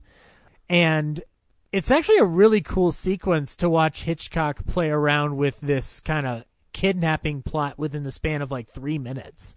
Right. Yeah, I can't imagine like that. It didn't pertain to every. It feels like this movie gets to hit different beats of Hitchcock's career in the subtlest ways or the biggest ways, including silent film, where she's not talking and she's talking through title cards. Exactly, title cards. Now, the only thing that I wish this film had, and this is going to sound weird, is that I wish that they would have done close-ups of her dialogue cards that she hands to the police. Yes, that would have been cool. It would have been a cool little homage, but I mean, at this point, he's so established into filmmaking at this point that I think he doesn't need to do those close-ups of notes anymore. But he used to do them all the time in his films in the 30s and 40s, and he wasn't the only one; other people did it too. But Hitchcock was never one to just stoop himself solely in nostalgia. Like, he was always trying to press forward and move forward as best as he could. So Fran gets in the helicopter with a cop, and the cop lands them near a golf course where Mr. Constantine is lying unconscious at the feet of none other than Arthur Adamson, played by William Devane. William Devane. Yes. William Devane. I love William Devane in this movie. Oh yeah. I also like great. making fun of the way he talks, because it is like, well, it's a restrained Jack Nicholson. Yeah, it is. Yeah. Which I know is something that he gets flack for, of being like a Jack Nicholson imitator. I don't think he does it all the time. But right here, in this movie, in this moment, the only thing that's separating him and an axe at the Overlook Motel is like one shot of whiskey and a hit of cocaine. But plus he has those fantastic veneers, like those teeth. Like, oh God, It's wonderful. almost like he just had dentist work done and wants to show it off. Yeah. He's very proud of his uppers. So they basically escape with this new jewel. Fran takes off a blonde wig to reveal she's a brunette. And they go back and forth about the heist that they've just pulled off. And amidst that is a little joke that refers to Vertigo in the sense that Arthur does not want Fran. Arthur wants the woman Fran will become. So he gets to basically make the movie Vertigo with just a wig. Look, I like the other movie, but it took too long to make over Kim Novak, so I can just do it within 5 minutes in this car. Here's a blonde wig. Let's fucking do it. So they wrap up their heist. We get to see their neat little bunker where they hold their kidnapped victims. Looks very comfortable, I will say. Like these two are very considerate. They're nice kidnappers. Oh yeah. They're not true assholes. Although we'll find out that Arthur Adamson is not a good person at all. He is a monster. And Fran is a victim of this monster. But they conclude their stuff for the day. We cut back to Barbara giving another reading and Bruce Dern trying to get the keys to go do his investigation. And one of my favorite scenes. Yes. Because she does the reading where she goes into the kitchen to talk to Bruce Dern, to George, and is looking for the keys while doing the reading. And he's like, it's fading away. It's fading away. Oh, yeah. Oh. Like, did you see him? Yes. Yeah, in the kitchen. It's so charming and delightful. The thing that you can say about Barbara and Bruce is that they are clearly the cutest couple that deserve their own series of movies, like a Thin Man. Like, oh yes, I would love a absolutely. Thin Man series with Barbara or with Blanche and George. That would have been phenomenal. We'll never get it, but I want it. And now, granted, if you were to do it, it would mean completely ignoring the Rainbird Pattern book entirely, which pretty sure Hitchcock was like, who the fuck cares who he is? Like, it's me, like Victor Canning, who the fuck?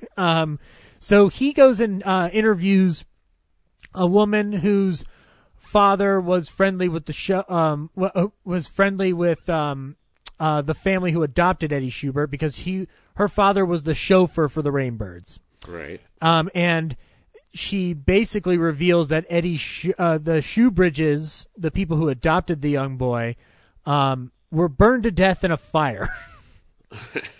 And it's pretty much assumed that the son set the house afire and basically died with them. So he goes to the cemetery and he discovers the burial plot of the Shoebridges. It looks like an older kind of headstone, and then next to it, a brand spanking new one with Eddie Shoebridge's name on it. And in a wonderful scene where you get to see how in shape Bruce Dern's legs were, we see a grave digger behind him approaching him. Like, it's not a particularly fancy shot. It's just that it is set on Bruce Dern's pants for a long time. And it's revealed that it's basically like, it seems like this gravedigger doesn't really know anything so much as he's just kind of like, well, yeah, that's mysterious, but who the fuck cares? I have another job to do. Like, he's not particularly informed into the ongoings of Eddie Shoebridge and what is going on behind this newer looking grave. So he goes to the person who made the headstone, and we get our only instance in Hitchcock history of rock and roll music really playing anywhere, because this woman has the radio on. Like, the joke, it's a good old man joke where the guy who owns the headstone making operation goes like, turn that racket off. Like I can't focus. But, and then they go through the files and it's revealed that there was a headstone made years after the death in 1965. Like, right. And he just happened to remember that date. Yeah. Oh yeah. Oh, this guy, this guy, Phil, he is so good at remembering things slowly but surely. Yes. Come to think of it, Yeah. Now that you mention it. Yeah. Now that it's very much like turn your eyes off and listen to it, and it sounds like a radio drama. Like, well, as I recollect, Shadow, this person was involved in a bank robbery 5 years ago. Or like, yes, Mr. Holmes, I do believe that prostitute there was strangled 3 days before the actual murder took place. Like, he's really good at this slow, and it's good comedy. I should say it's really good comedy. And the only way we can talk about it is if we make fun of it a little bit, because it is a little. That's right. You can't get away with this anymore. You can't have that kind of character go like, well, say now, I think maybe. But so regardless, he gets the name of the person who had, or he gets a description of the person, and he also finds out that there's no death certificate or anything like that. So he goes to an office, to the government office, to find out if the death certificate has been filed. And this is where we get Hitchcock's final cameo. Yes. You could say it was a Shamley silhouette. Oh, yes, you could. It took 24 episodes, Phil, to get to that stupid joke. I'm very worth the wait. I'm disappointed in the person hosting this podcast, and I'm disappointed in myself for being dead. But it's a good shot. A production history fact is that Hitchcock was considering not even making an appearance in the film at all. And everybody was like, nah, Hitch, you gotta. And he's like, well, okay, I will. I guess, whatever. And so he does the silhouette shot. And he apparently went up to Bruce Dern after the scene was over. And he's like, did you see that? And he's like, yeah, it's your cameo. He's like, I told you wouldn't see me. Because you didn't. It's his silhouette. It's just a silhouette. See, Bruce, I'm a comedy legend. You just don't realize it. Like, Jack Benny, Bob Hope, yeah, they're all fucking funny, but I'm the true god. So he finds out that Shoebridge's death certificate was denied, the declaration of death, which is, normally in a real life case, this is like a situation where, like, if somebody's been lost for how many years or no body has been declared, eventually you can declare somebody dead under the law. Right. It's the crux of the plot, My Favorite Wife with Cary Grant. So if you need a little history on it, go watch that movie. If nothing else, to watch Irene Dunne make you cry your eyes out. That movie's terrific. So he finds the person who filled out the death certificate.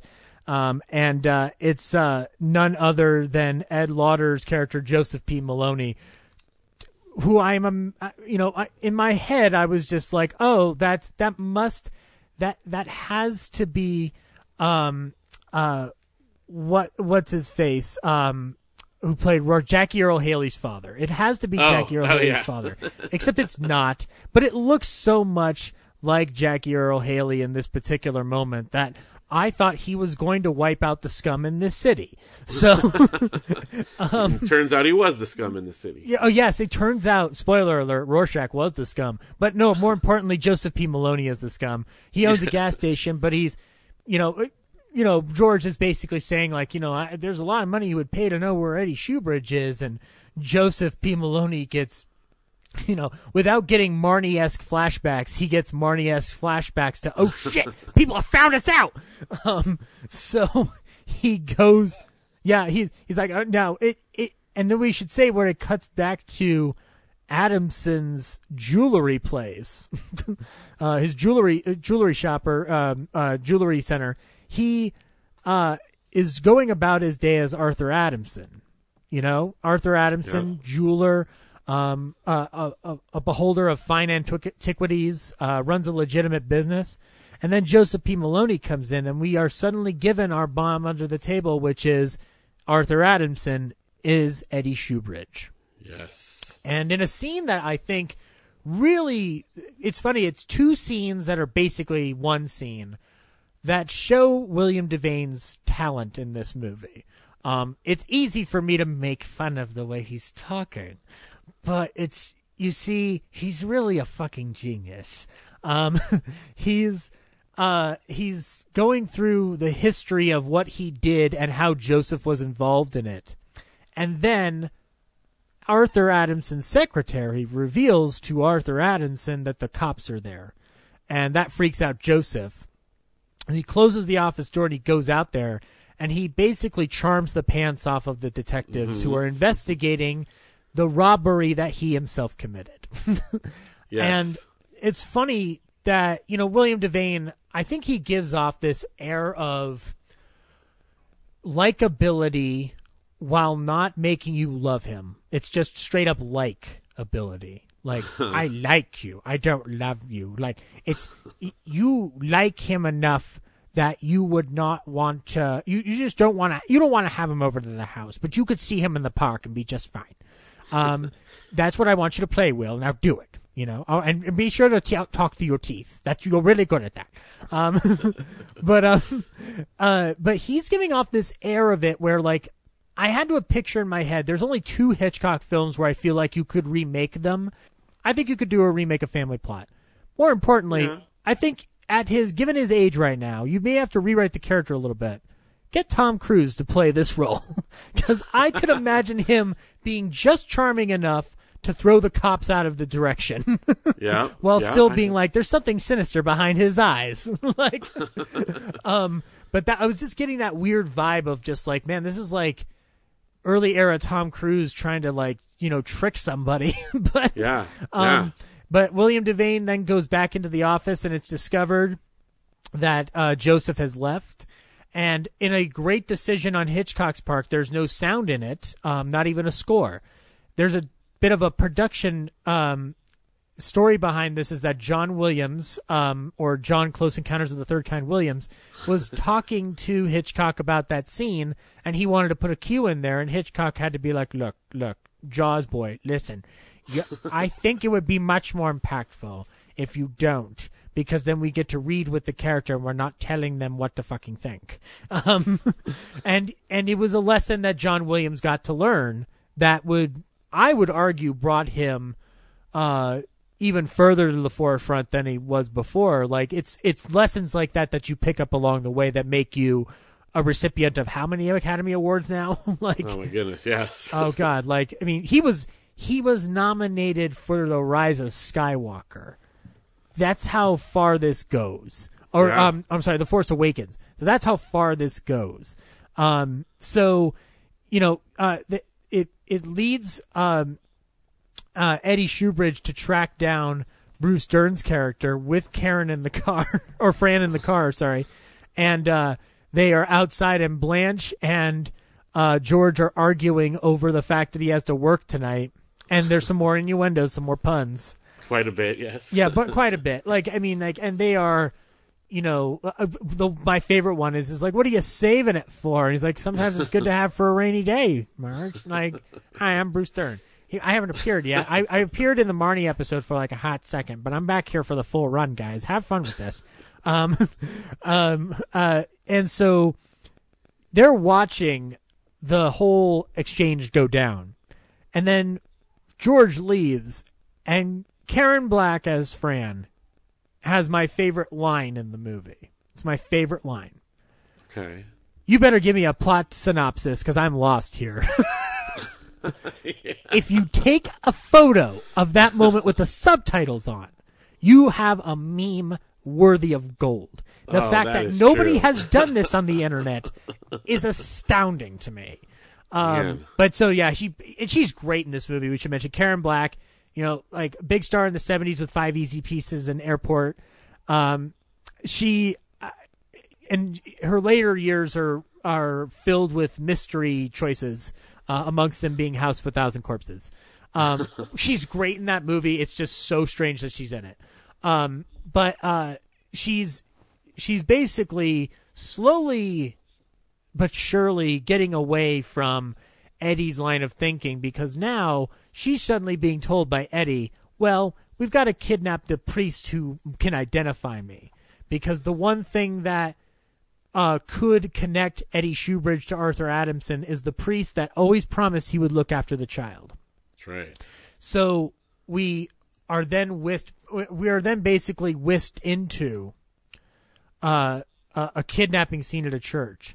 I mean, prior to that, we get our big food shot of the movie. And hamburgers. Yes. So now, throughout Hitchcock's career, the food will suggest different things or kind of allude to stuff. And in Frenzy, the amount of odd but probably healthy meals that are being served to the detective in that movie, to me, represent the odd but healthy new exploration of new wave style filmmaking that Hitchcock is about to do. So with Hamburgers, my only assumption is like, look, this is a fast food movie. All right? Like it's not high art. I know what it is. Much like this burger, it's something that's good and on the go. Like, and it's not to insult the film, but it's just interesting that like the big food scenes in this movie are primarily like very basic foods. Like they are not.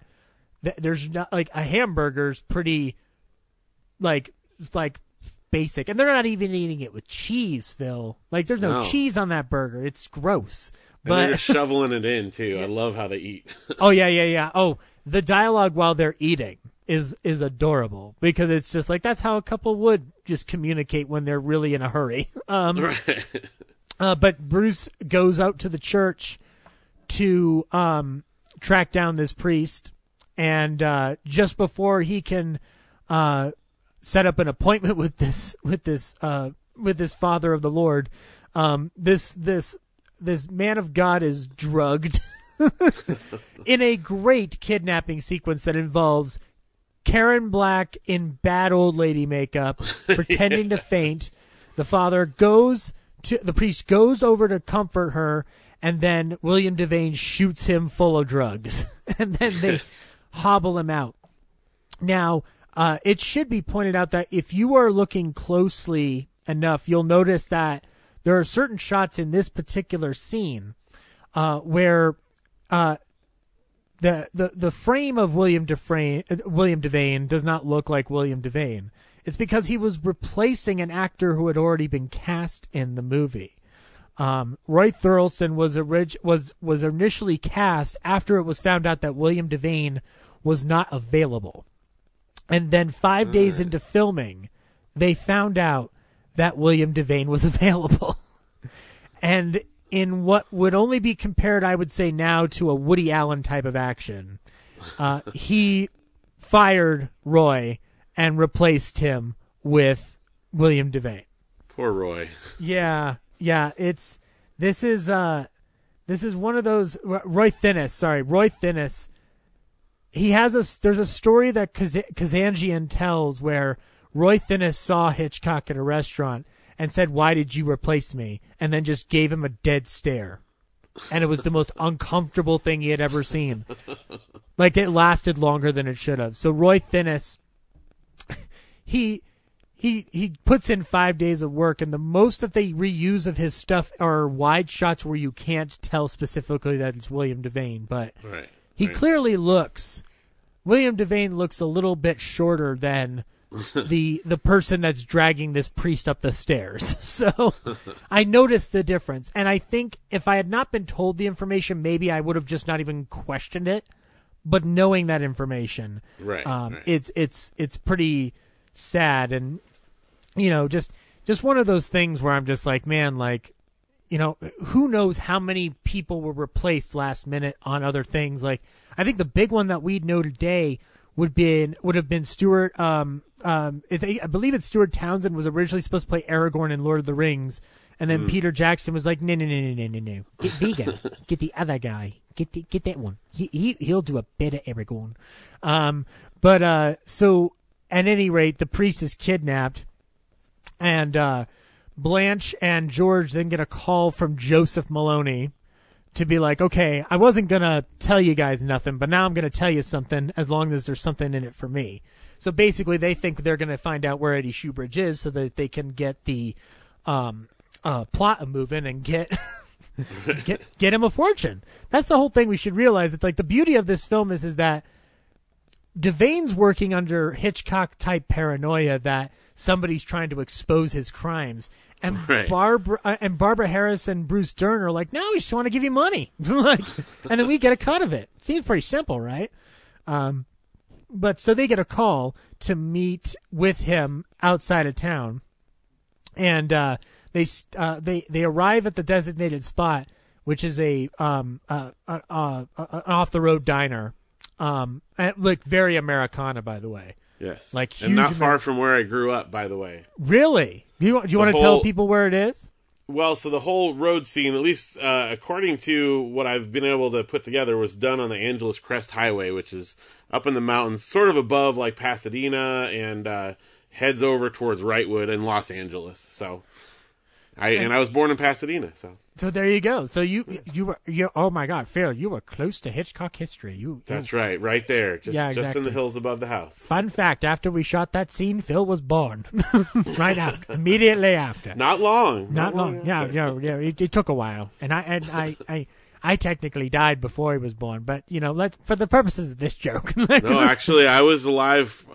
We crossed over because he died in 1980, I think, right? Yeah. So you were born in 1978. Oh, so. yes. That's right. Now I remember I was the doctor that delivered you. That's right. That's what it was. Yeah, after I gave up filmmaking, I became a doctor for like about 2 seconds. But so they go to have like a beer and wait for Maloney. And, another tiny little bomb under the table is that we see Maloney futzing with their car outside. So he has no intention of meeting with them, obviously. He's been instructed by Shoebridge to kill them. Yes. And as they're waiting, a priest walks in, like a plainclothes priest walks in with a bunch of kids and gets them all a bunch of food to have. And the priest sits at another table while the kids have their fun or whatever. And then a woman in a red dress walks in. So Hitchcock has gotten like not one but 2 digs in at Catholicism in this movie. Yes. And one of them much more explicit than the other. One's a kidnapping. This one's straight up, look what this priest is doing. Well, there's also a great line of dialogue that William Devane has at some point where he explains the reason that it was easy to kidnap the priest was that people in churches are complacent or something like that. They're not up for action. They just want to sit there, Exactly, yeah. And so they essentially poke fun at it, which, by the way, this kind of priest joke, if anybody's listening or is like religious affiliations and they think this might be offensive, just remember, this is before we knew all the shit going on. So this is different time. Even yeah, exactly. So, yeah. This joke is tame by comparison, guys. Yes. And for a little more information about how religion is handled in Hitchcock's work, listen to the episode where Brad and I talked about I Confess, and it's mainly me talking about I Confess and Brad going like, yeah, the movie was fine. Yeah, he is. I love Brad. He's wonderful. Brad, who puts up the show on the feed, not a fan of Hitchcock, but I'm glad I got him on. Can't all be perfect. Oh yeah, no, exactly. Whatever. He likes Teenage Mutant Ninja Turtles. That's just as cool. There we go. So they go like, well, fuck, Blanche, he's not coming. So let's just fuck off. So they get in the car and they drive off, and it's discovered that the brake line has been cut and brake fluid is spilling out all over the street. And we get the process shot of the chase sequence, of the beginning of this chase sequence, which essentially, I would say that of all the things in this movie that don't hold up, it's the process shots in this movie of the car. Yeah. Now, you were alluding to earlier how this feels like a movie shot in the 70s. The only thing that dates this film before the 70s is these process shots, and it's only because especially at night, you can see the lines around the actors. Yeah. Like they are very visible where the halo line, which Hitchcock had worked to eliminate those in films like The Birds, but something like this, it just seemed like it just kind of missed the mark, or it's something that was very visible when upgraded onto a 1080p format. Right. I don't know what, like, when you first saw the film, like, did you ever get a feeling with that scene that it's just a little off by comparison to the rest of the movie? Because I feel like it's the one thing for me that kind of throws it off a little bit. Well, I mean, it stands out because, a lot of the stuff in the 70s was very much about just a realistic kind of stark portrayal of the way things are. You've got Popeye Doyle where it's, like your first Born Identity type of thing, So when you have this where the rest of the movie, you got long shots of Bruce Dern walking up and down stairs, and then you have this that's very processed, it does stand out a lot. However, it also feels very Hitchcocky, and so it makes me feel a little warm in my tummy. Exactly. As we said, comfort food. Like I said, and I speak to it as it throws me out of the movie from an objective point of view. Now, if I'm being subjective, I'm like, no, this works in the universe because it's a warm blanket that I'm putting around my feet. That's right. And yeah, I make very good fucking blankets, guys. Deal with it. Even my last film was fucking amazing. But so yeah, and I will say that the process shots, the way they describe it in the behind the scenes featurettes, you would actually be under the impression that these are the right choices to make because they make a convincing argument. The way this shot is designed, they never go outside the car except for the shot of the brake line. Right. So the whole the whole scene consists of shots on Barbara and George via like looking in the window of the car, and then their point of view on the road, or behind them in the rear view. So we never go outside. I mean, actually, there might be one shot of the motorcycles that are driving by. But I think that's perspective still, though. Exactly, it is still perspective. Yeah, you're right. So it never leaves their POV. So it falls in line with Hitchcock. And the only reason that it feels off is because in the 70s, by this point, people were primarily using those trailer attachments to get car shots so that they could be in the environment itself and not in the process shot. So the car crashes and Barbara escapes out the top. Meanwhile, George is stuck at the bottom, and she steps over him to get out of the car and for them to recuperate. There's a story about that where Hitchcock was just like, "No, I want her to step all over you, like how women step all over men." And I'm like, oh, Hitch. Oh, Hitch. Yeah. Yeah, I had problems, guys. But anyway, no, but they escape, and then Maloney comes across them in his car and goes like, "Well, what are you guys doing here? Like, you know damn well what the fuck you did." One thing leads to another. Maloney tries to basically run him over, but he swerves off and dies in a big old explosion. Yes. Just tumbling down a fucking cliff. Like it's not funny in this film. But when but part of me thinks about it like that being something that is spoofed later on in Austin Powers, The Spy Who Shagged Me. Yes. When Mustafa's near the top of the hill. Like, just something in that nature of just like how many times can we kill this person? This death is extravagant. But so Maloney dies, and I didn't mention it before, but I'll mention now. Maloney does have a wife played by Katherine Hellman. She's just known as Mrs. Maloney. Right. And, she's at her husband's funeral, obviously. And in a reveal, it's revealed that George is there, too, at the same cemetery that he was at earlier, looking at the Shoebridge headstones. And he basically breaks her down to reveal the name Eddie Shoebridge is going under.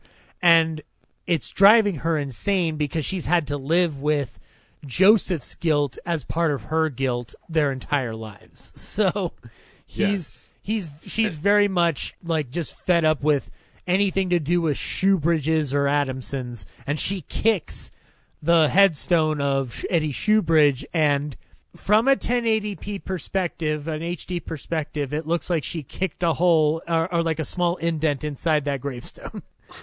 Now, I think the impression is more that her heel scuffed on it, but like I think that's what it's supposed to look like. Yeah, but I paused it. I'm like, it looks like there's a dent in there. Like, now obviously, now, leading up to that spot, yeah, is my absolute favorite shot of the movie. When they go from the funeral and it's sort of a slow motion chase almost through the graveyard from a real high angle, and it's like they're going through a little maze. I'm glad you brought that up. Hitchcock I love that. Hitchcock, it was told by Kazanjian that he was very insistent on a few key scenes, and this was one of them. Is that he was very insistent that he would get that. Now, this is something that Hitchcock's done before. High perspective and showing the path of the trail of people. Yep. walking about. And I think that this one's one of I will join hands with you on this. Is one of my favorite ones that they've been able to do, because it's just working within not just something that Hitchcock's done before, but also it's in a cemetery. It's almost like it's perfect for Hitchcock. Like it's the perfect way to do that kind of shot. Well, and when I see that shot, I can immediately picture the little storyboard that he's got drawn up for it ahead of time. This is what it will look like. Make it look like this, you know? Exactly. Where he's just like, look, I drew it for you. Apart from a thought bubble, like, for the characters, it's all there.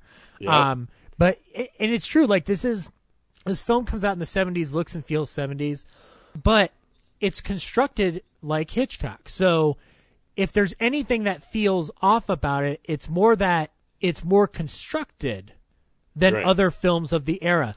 Now, this is not to denigrate, obviously, the mastery of, Scorsese, Coppola, or Spielberg, or anything like that. But Hitchcock out-details them all when it comes to his approach to filmmaking. Even a film by Scorsese, who is meticulous in his own right, is not as methodical as Hitchcock is. Because Scorsese's working on a bunch of different levels because he's that energetic a guy. Hitchcock's like, no, it's a manual. I created the manual for you people, and I keep using the manual because it fucking works. So it's a shot that I think represents not just the mastery of his craft and his ability to block his actors and directing them where to go, but also it's one of the last great shots in a Hitchcock movie. I'd argue. Like, it's one of the last great shots that feels Hitchcockian. There's a lot of moments in this film that are Hitchcockian by theme and tone, but not by visual. Yeah. Outside of the process shots we just discussed. But there's also a lot of, but there's a lacking of, like, a distinctive moment in family plot apart from this shot. Yeah. Or arguably, I guess, also maybe like the priest kidnapping. But it just feels like that not everything is working at the same visual level. And this one, obviously, but as you watch the film, you see that there is still stuff there that is recognizable. Yeah. And so, we get through that reveal, and William Devane, working at his shop, is confronted by Fran, who tells them that they can, deliver back the priest, but that also Joseph Maloney dies. And in the hushed tones of William Devane goes like, oh, no, you're going to have to do it. You're going to. And they're having this conversation while assuming the facade that this is a transaction about to take place. Right. So it's actually kind of cute while still being very sinister. And this is the scene where Karen Black has lost all interest in Eddie. Mm-hmm. And Fran is now just like, well, shit, I don't want to work for this fucking asshole anymore, but I'm in too deep. And so their plan is to, get the priest back. And meanwhile, George has been skipping work this whole fucking time and is chewed out by his boss to where he has to go to work that night. But he tells Blanche, like, don't worry, you just got to go down the list of Arthur Adams's in the phone book and just find the right one. So she goes on a journey with a very, very whimsical journey to find the right Arthur Adamson. And it seems like every Arthur Adamson within the specific line of her county has decided to have significant businesses or graphic designs in their favor. Right.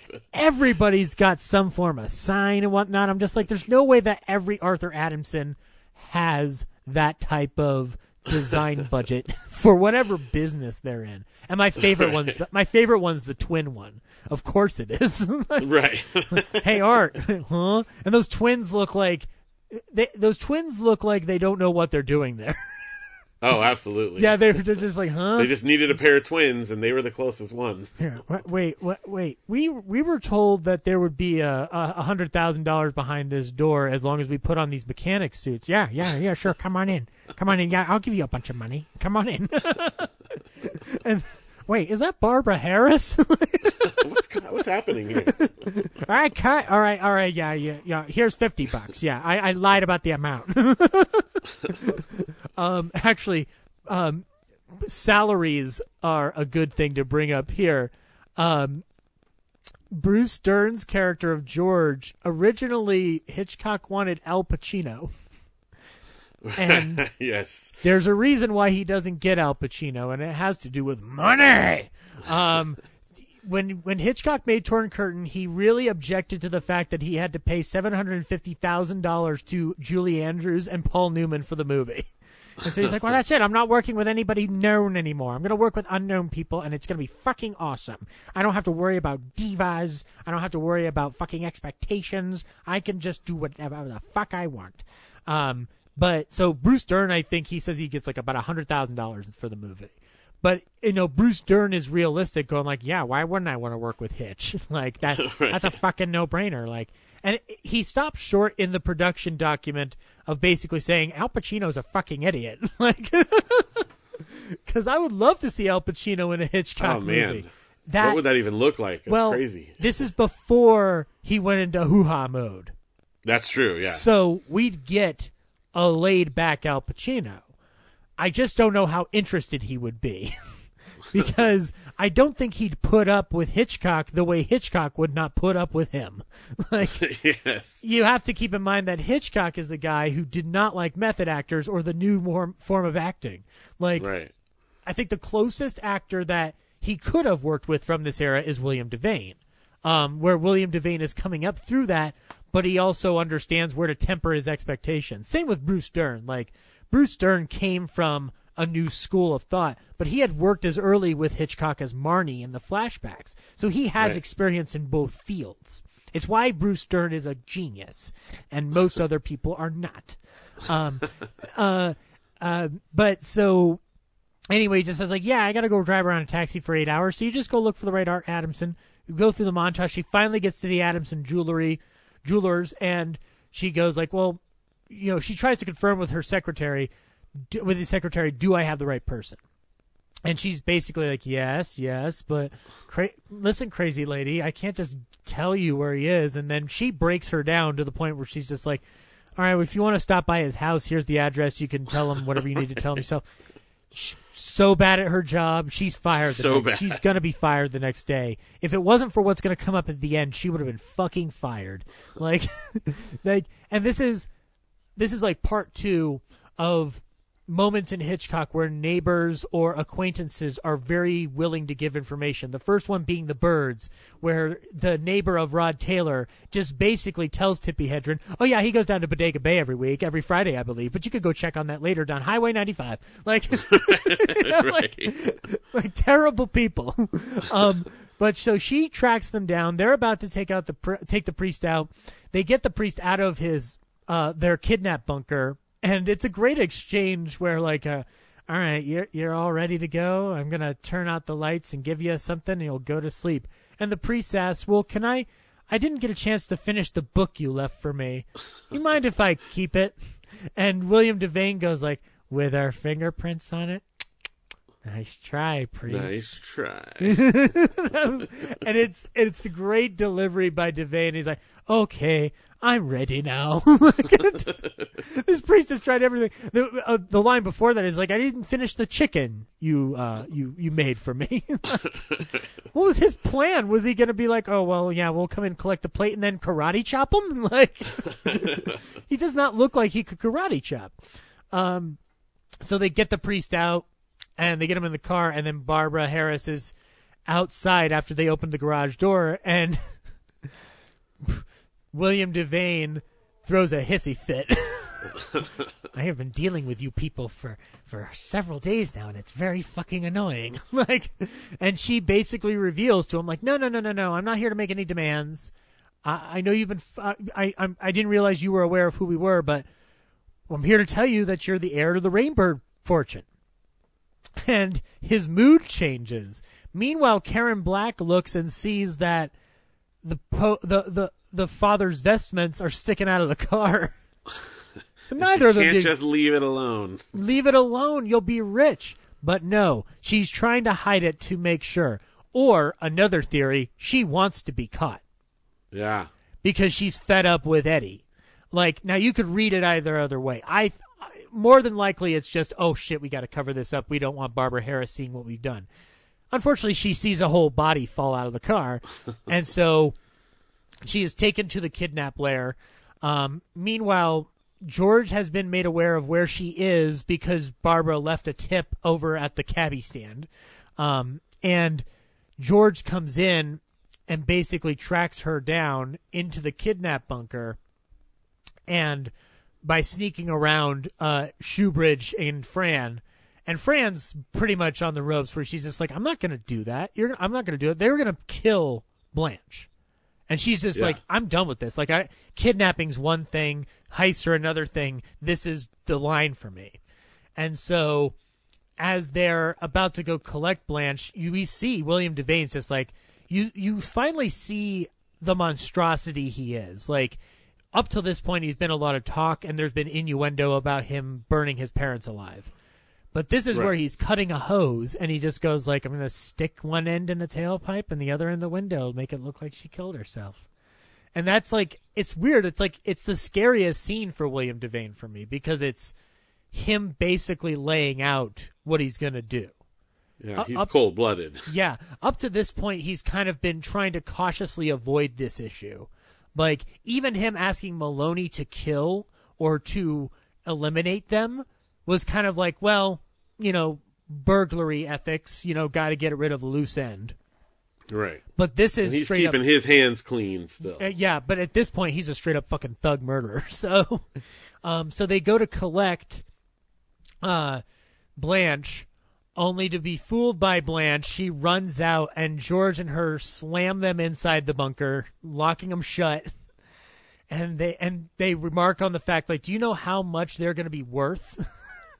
Right. Because and the thing is that George does discover her, and then that's how they basically communicate to each other, and that's how they pull off this plan. Yeah. And they were just like, what would be even more rewarding is if we could find the diamond. And we haven't talked about the diamond that they got at the beginning of the movie, but it's very much a placing it somewhere where everybody can see, but nobody will know to think, which is they tape it. William Devane tapes it into the chandelier fixture so that it looks like it's just one of the many reflecting cheap-ass diamonds on a chandelier. Right. And suddenly, Barbara Harris, who up to this point has been a fake psychic, suddenly becomes a real psychic. And basically moves and waves and until she reaches the middle point of the stairs leading up where the chandelier will be and points out where the diamond is. And Bruce Dern says my second favorite line in the movie, which is, Blanche, you really are psychic. And they are all excited, and then she gets out of it going like, oh, where was I? What was I doing? And they're going like, you were psychic. You got one. You found the diamond. I'm going to call the cops, and then I'm going to call Mrs. Rainbird and tell her the bad news. And we get the swell of John Williams' wonderful score. We see Blanche sit down at the stairs, relieved and happy that all is right, and then she turns to the camera and winks. Yes. And then that's the end. Now, before we talk about that shot, I will bring up a tidbit, is that there was a thought to end it with a shot of the diamond and Hitchcock is superimposed in it, winking. And it was thought about for 15 minutes before Hitchcock said, no. That might be... It's cute, but I think it also might be fucking dumb. So I just... No. Howard, you gotta... Leave me alone now. I'm old. My dog. I'm glad they went with what they went with. Then. Exactly. So, and Barbara Harris in a 2008, later on in her career, in an interview, she actually said that she had turned down a Hitchcock role, so that when she got this one, she had accepted, and she is proud of the fact that she's the final actress in the final shot of Hitchcock's final film. Yeah. And to my mind, the final shot of this film is the most important, other than the shot we discussed above the cemetery. Right. Because, yes, Hitchcock was working on The Short Night before he made the decision of like, no, retirement. I mean, Alma and I need our time. And to my mind, the only reason we can go into this spectrum of thought is because we know it is his last movie. Right. But there's a part of me instinctively that wants to believe that even as Hitchcock is working on The Short Night, I have to imagine he's looking at his circumstances, looking at his surroundings. He's looking at the fact that Alma's not here on a frequent basis. It's harder to do certain things that I want to do.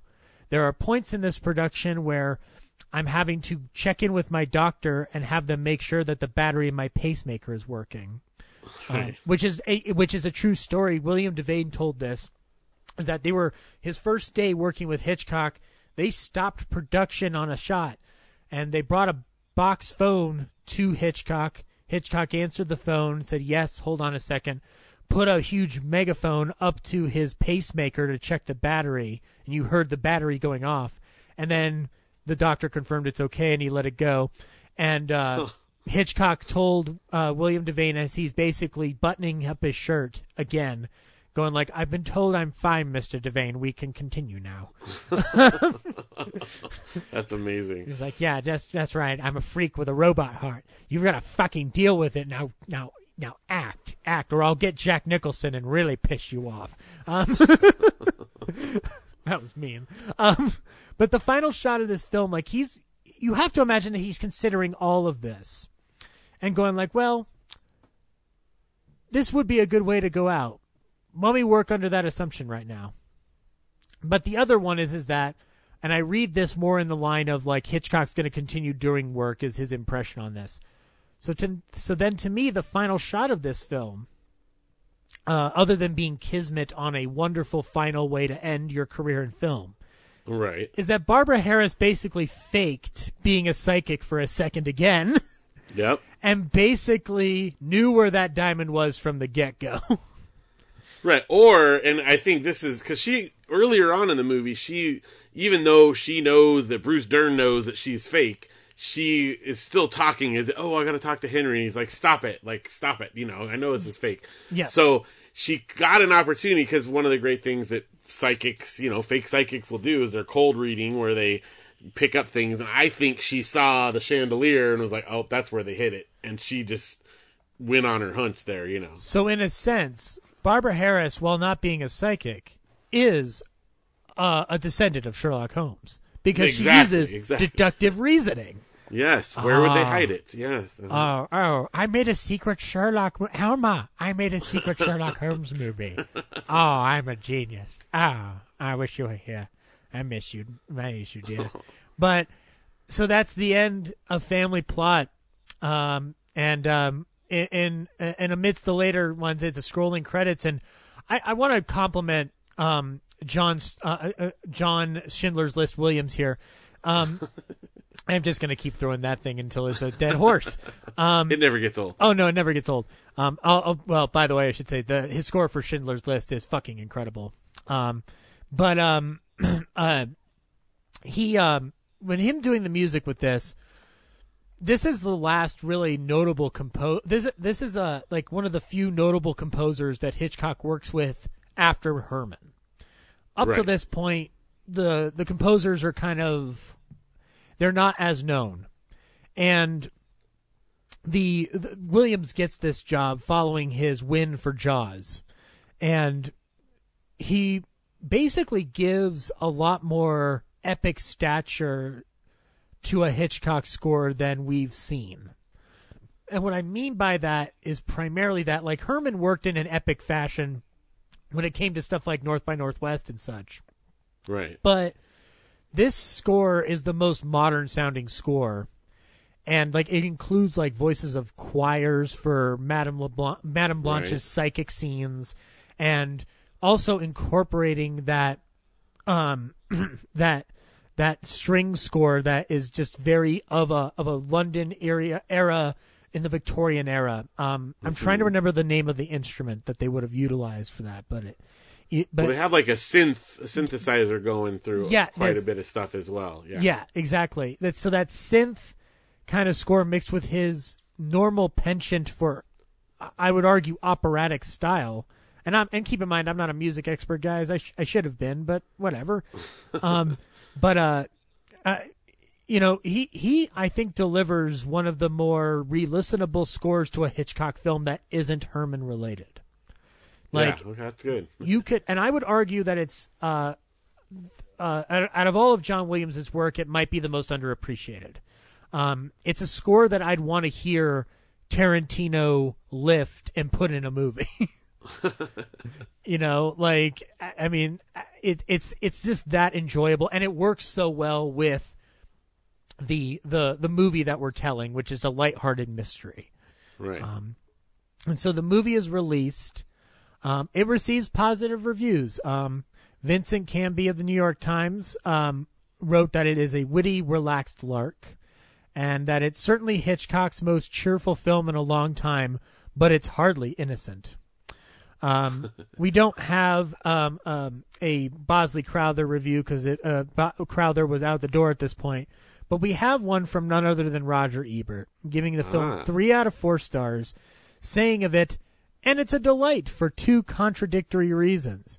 Because it's pure Hitchcock with its meticulous construction and attention to detail, and because it's something new for Hitchcock, a macabre comedy essentially. He doesn't go for shock here or for violent effects, but for the gradual tightening of a narrative noose." Now, with all due respect to the late Mr. Ebert, this isn't new for Hitchcock. No. He made a movie called The Trouble with Harry. Yes, talk about macabre humor. I think he invented it there. My assumption is one of 2 things, is that either Roger Ebert had not seen The Trouble with Harry or any other Hitchcock movie up to this point, or it's just that he's working off of, like, because this film, unlike Trouble with Harry, is, I would argue it's even lighter than Trouble with Harry. Like, it's a lot more aloof. So I think that's what he's alluding to. But the way he writes it suggests that he hasn't watched anything. It does sound that way. It sounds so strange.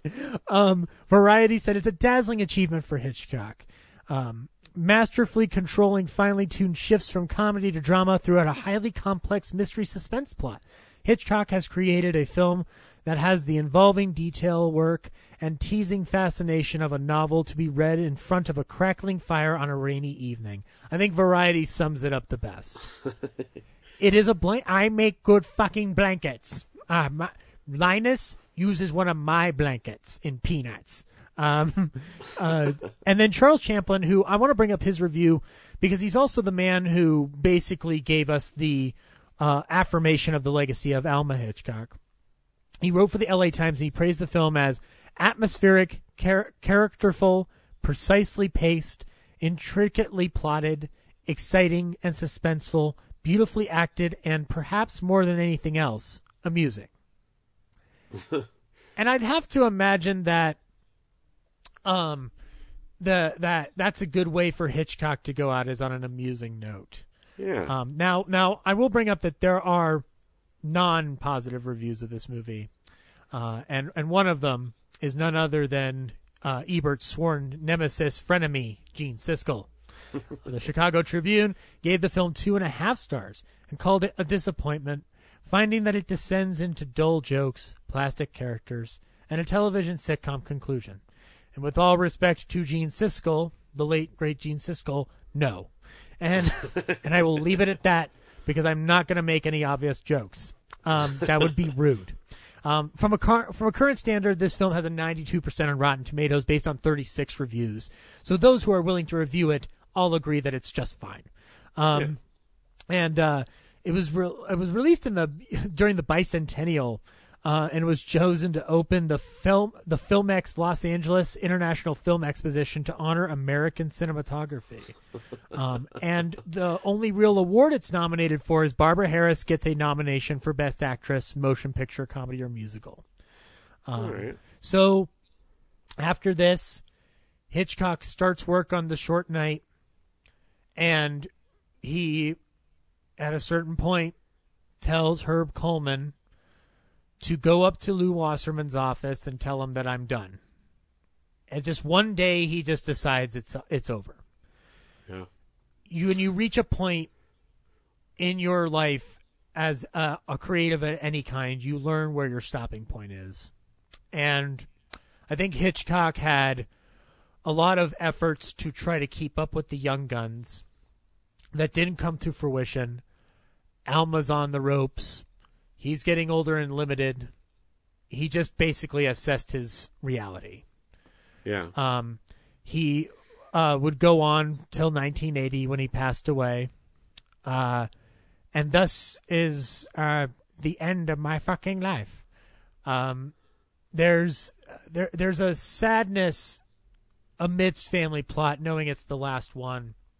But I will say that the way I've always interpreted a filmmaker's final film is that I've never assumed that it's going in, that the filmmaker knows going in that it's their final film.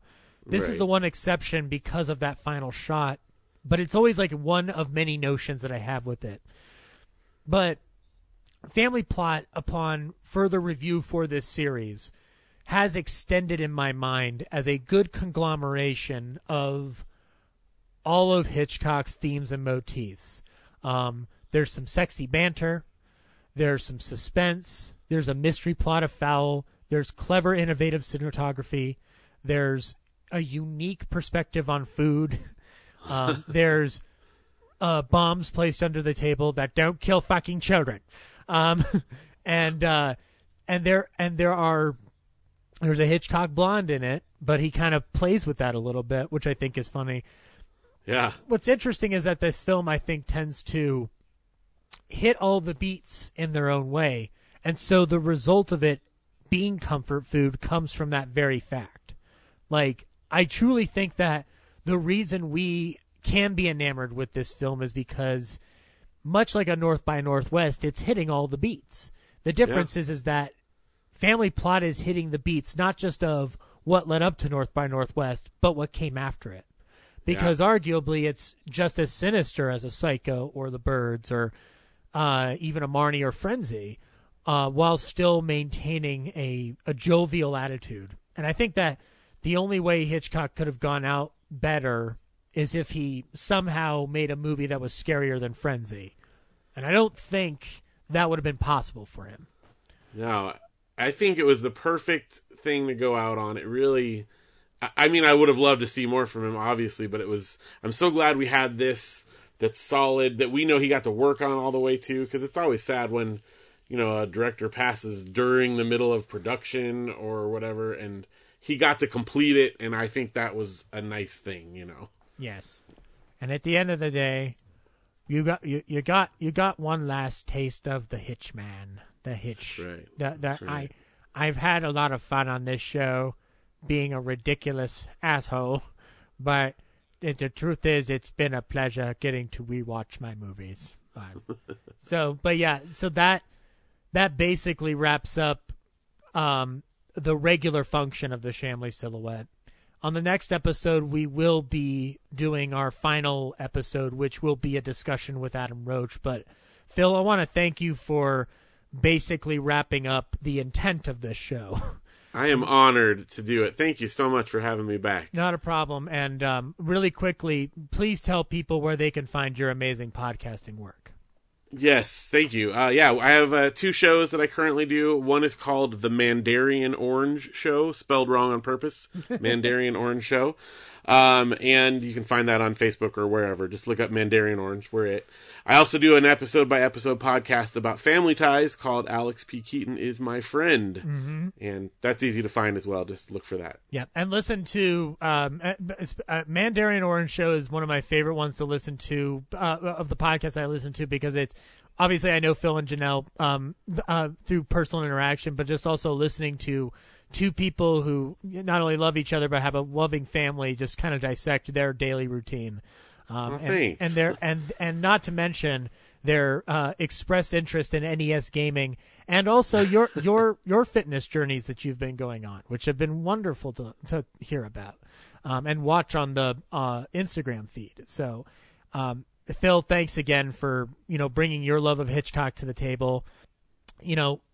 Ultimately, the big fascination point with this has always been, how do people see these films of the past? And I'm happy to say that they look on them with fond eyes. But that's going to do it for the Shamley Silhouette this week. You can find more episodes of the Shamley Silhouette on RealNerdsPodcast.com or on the Real Nerds Podcast feed on iTunes. If the articles do return, they'll be coming long after the series has ended, because it just didn't work out the way I initially had planned. But on the final episode, we will be talking to a gentleman who did more research on Hitchcock than I ever will do, and resulted in a over 18-hour podcast series called The Adventures of Alfred Hitchcock, courtesy of The Secret History of Hollywood, which you can find on Patreon. It'll be none other than Adam Roach, in an episode that we pre-recorded in March with him in the UK and me here in Denver. But until next time, good night.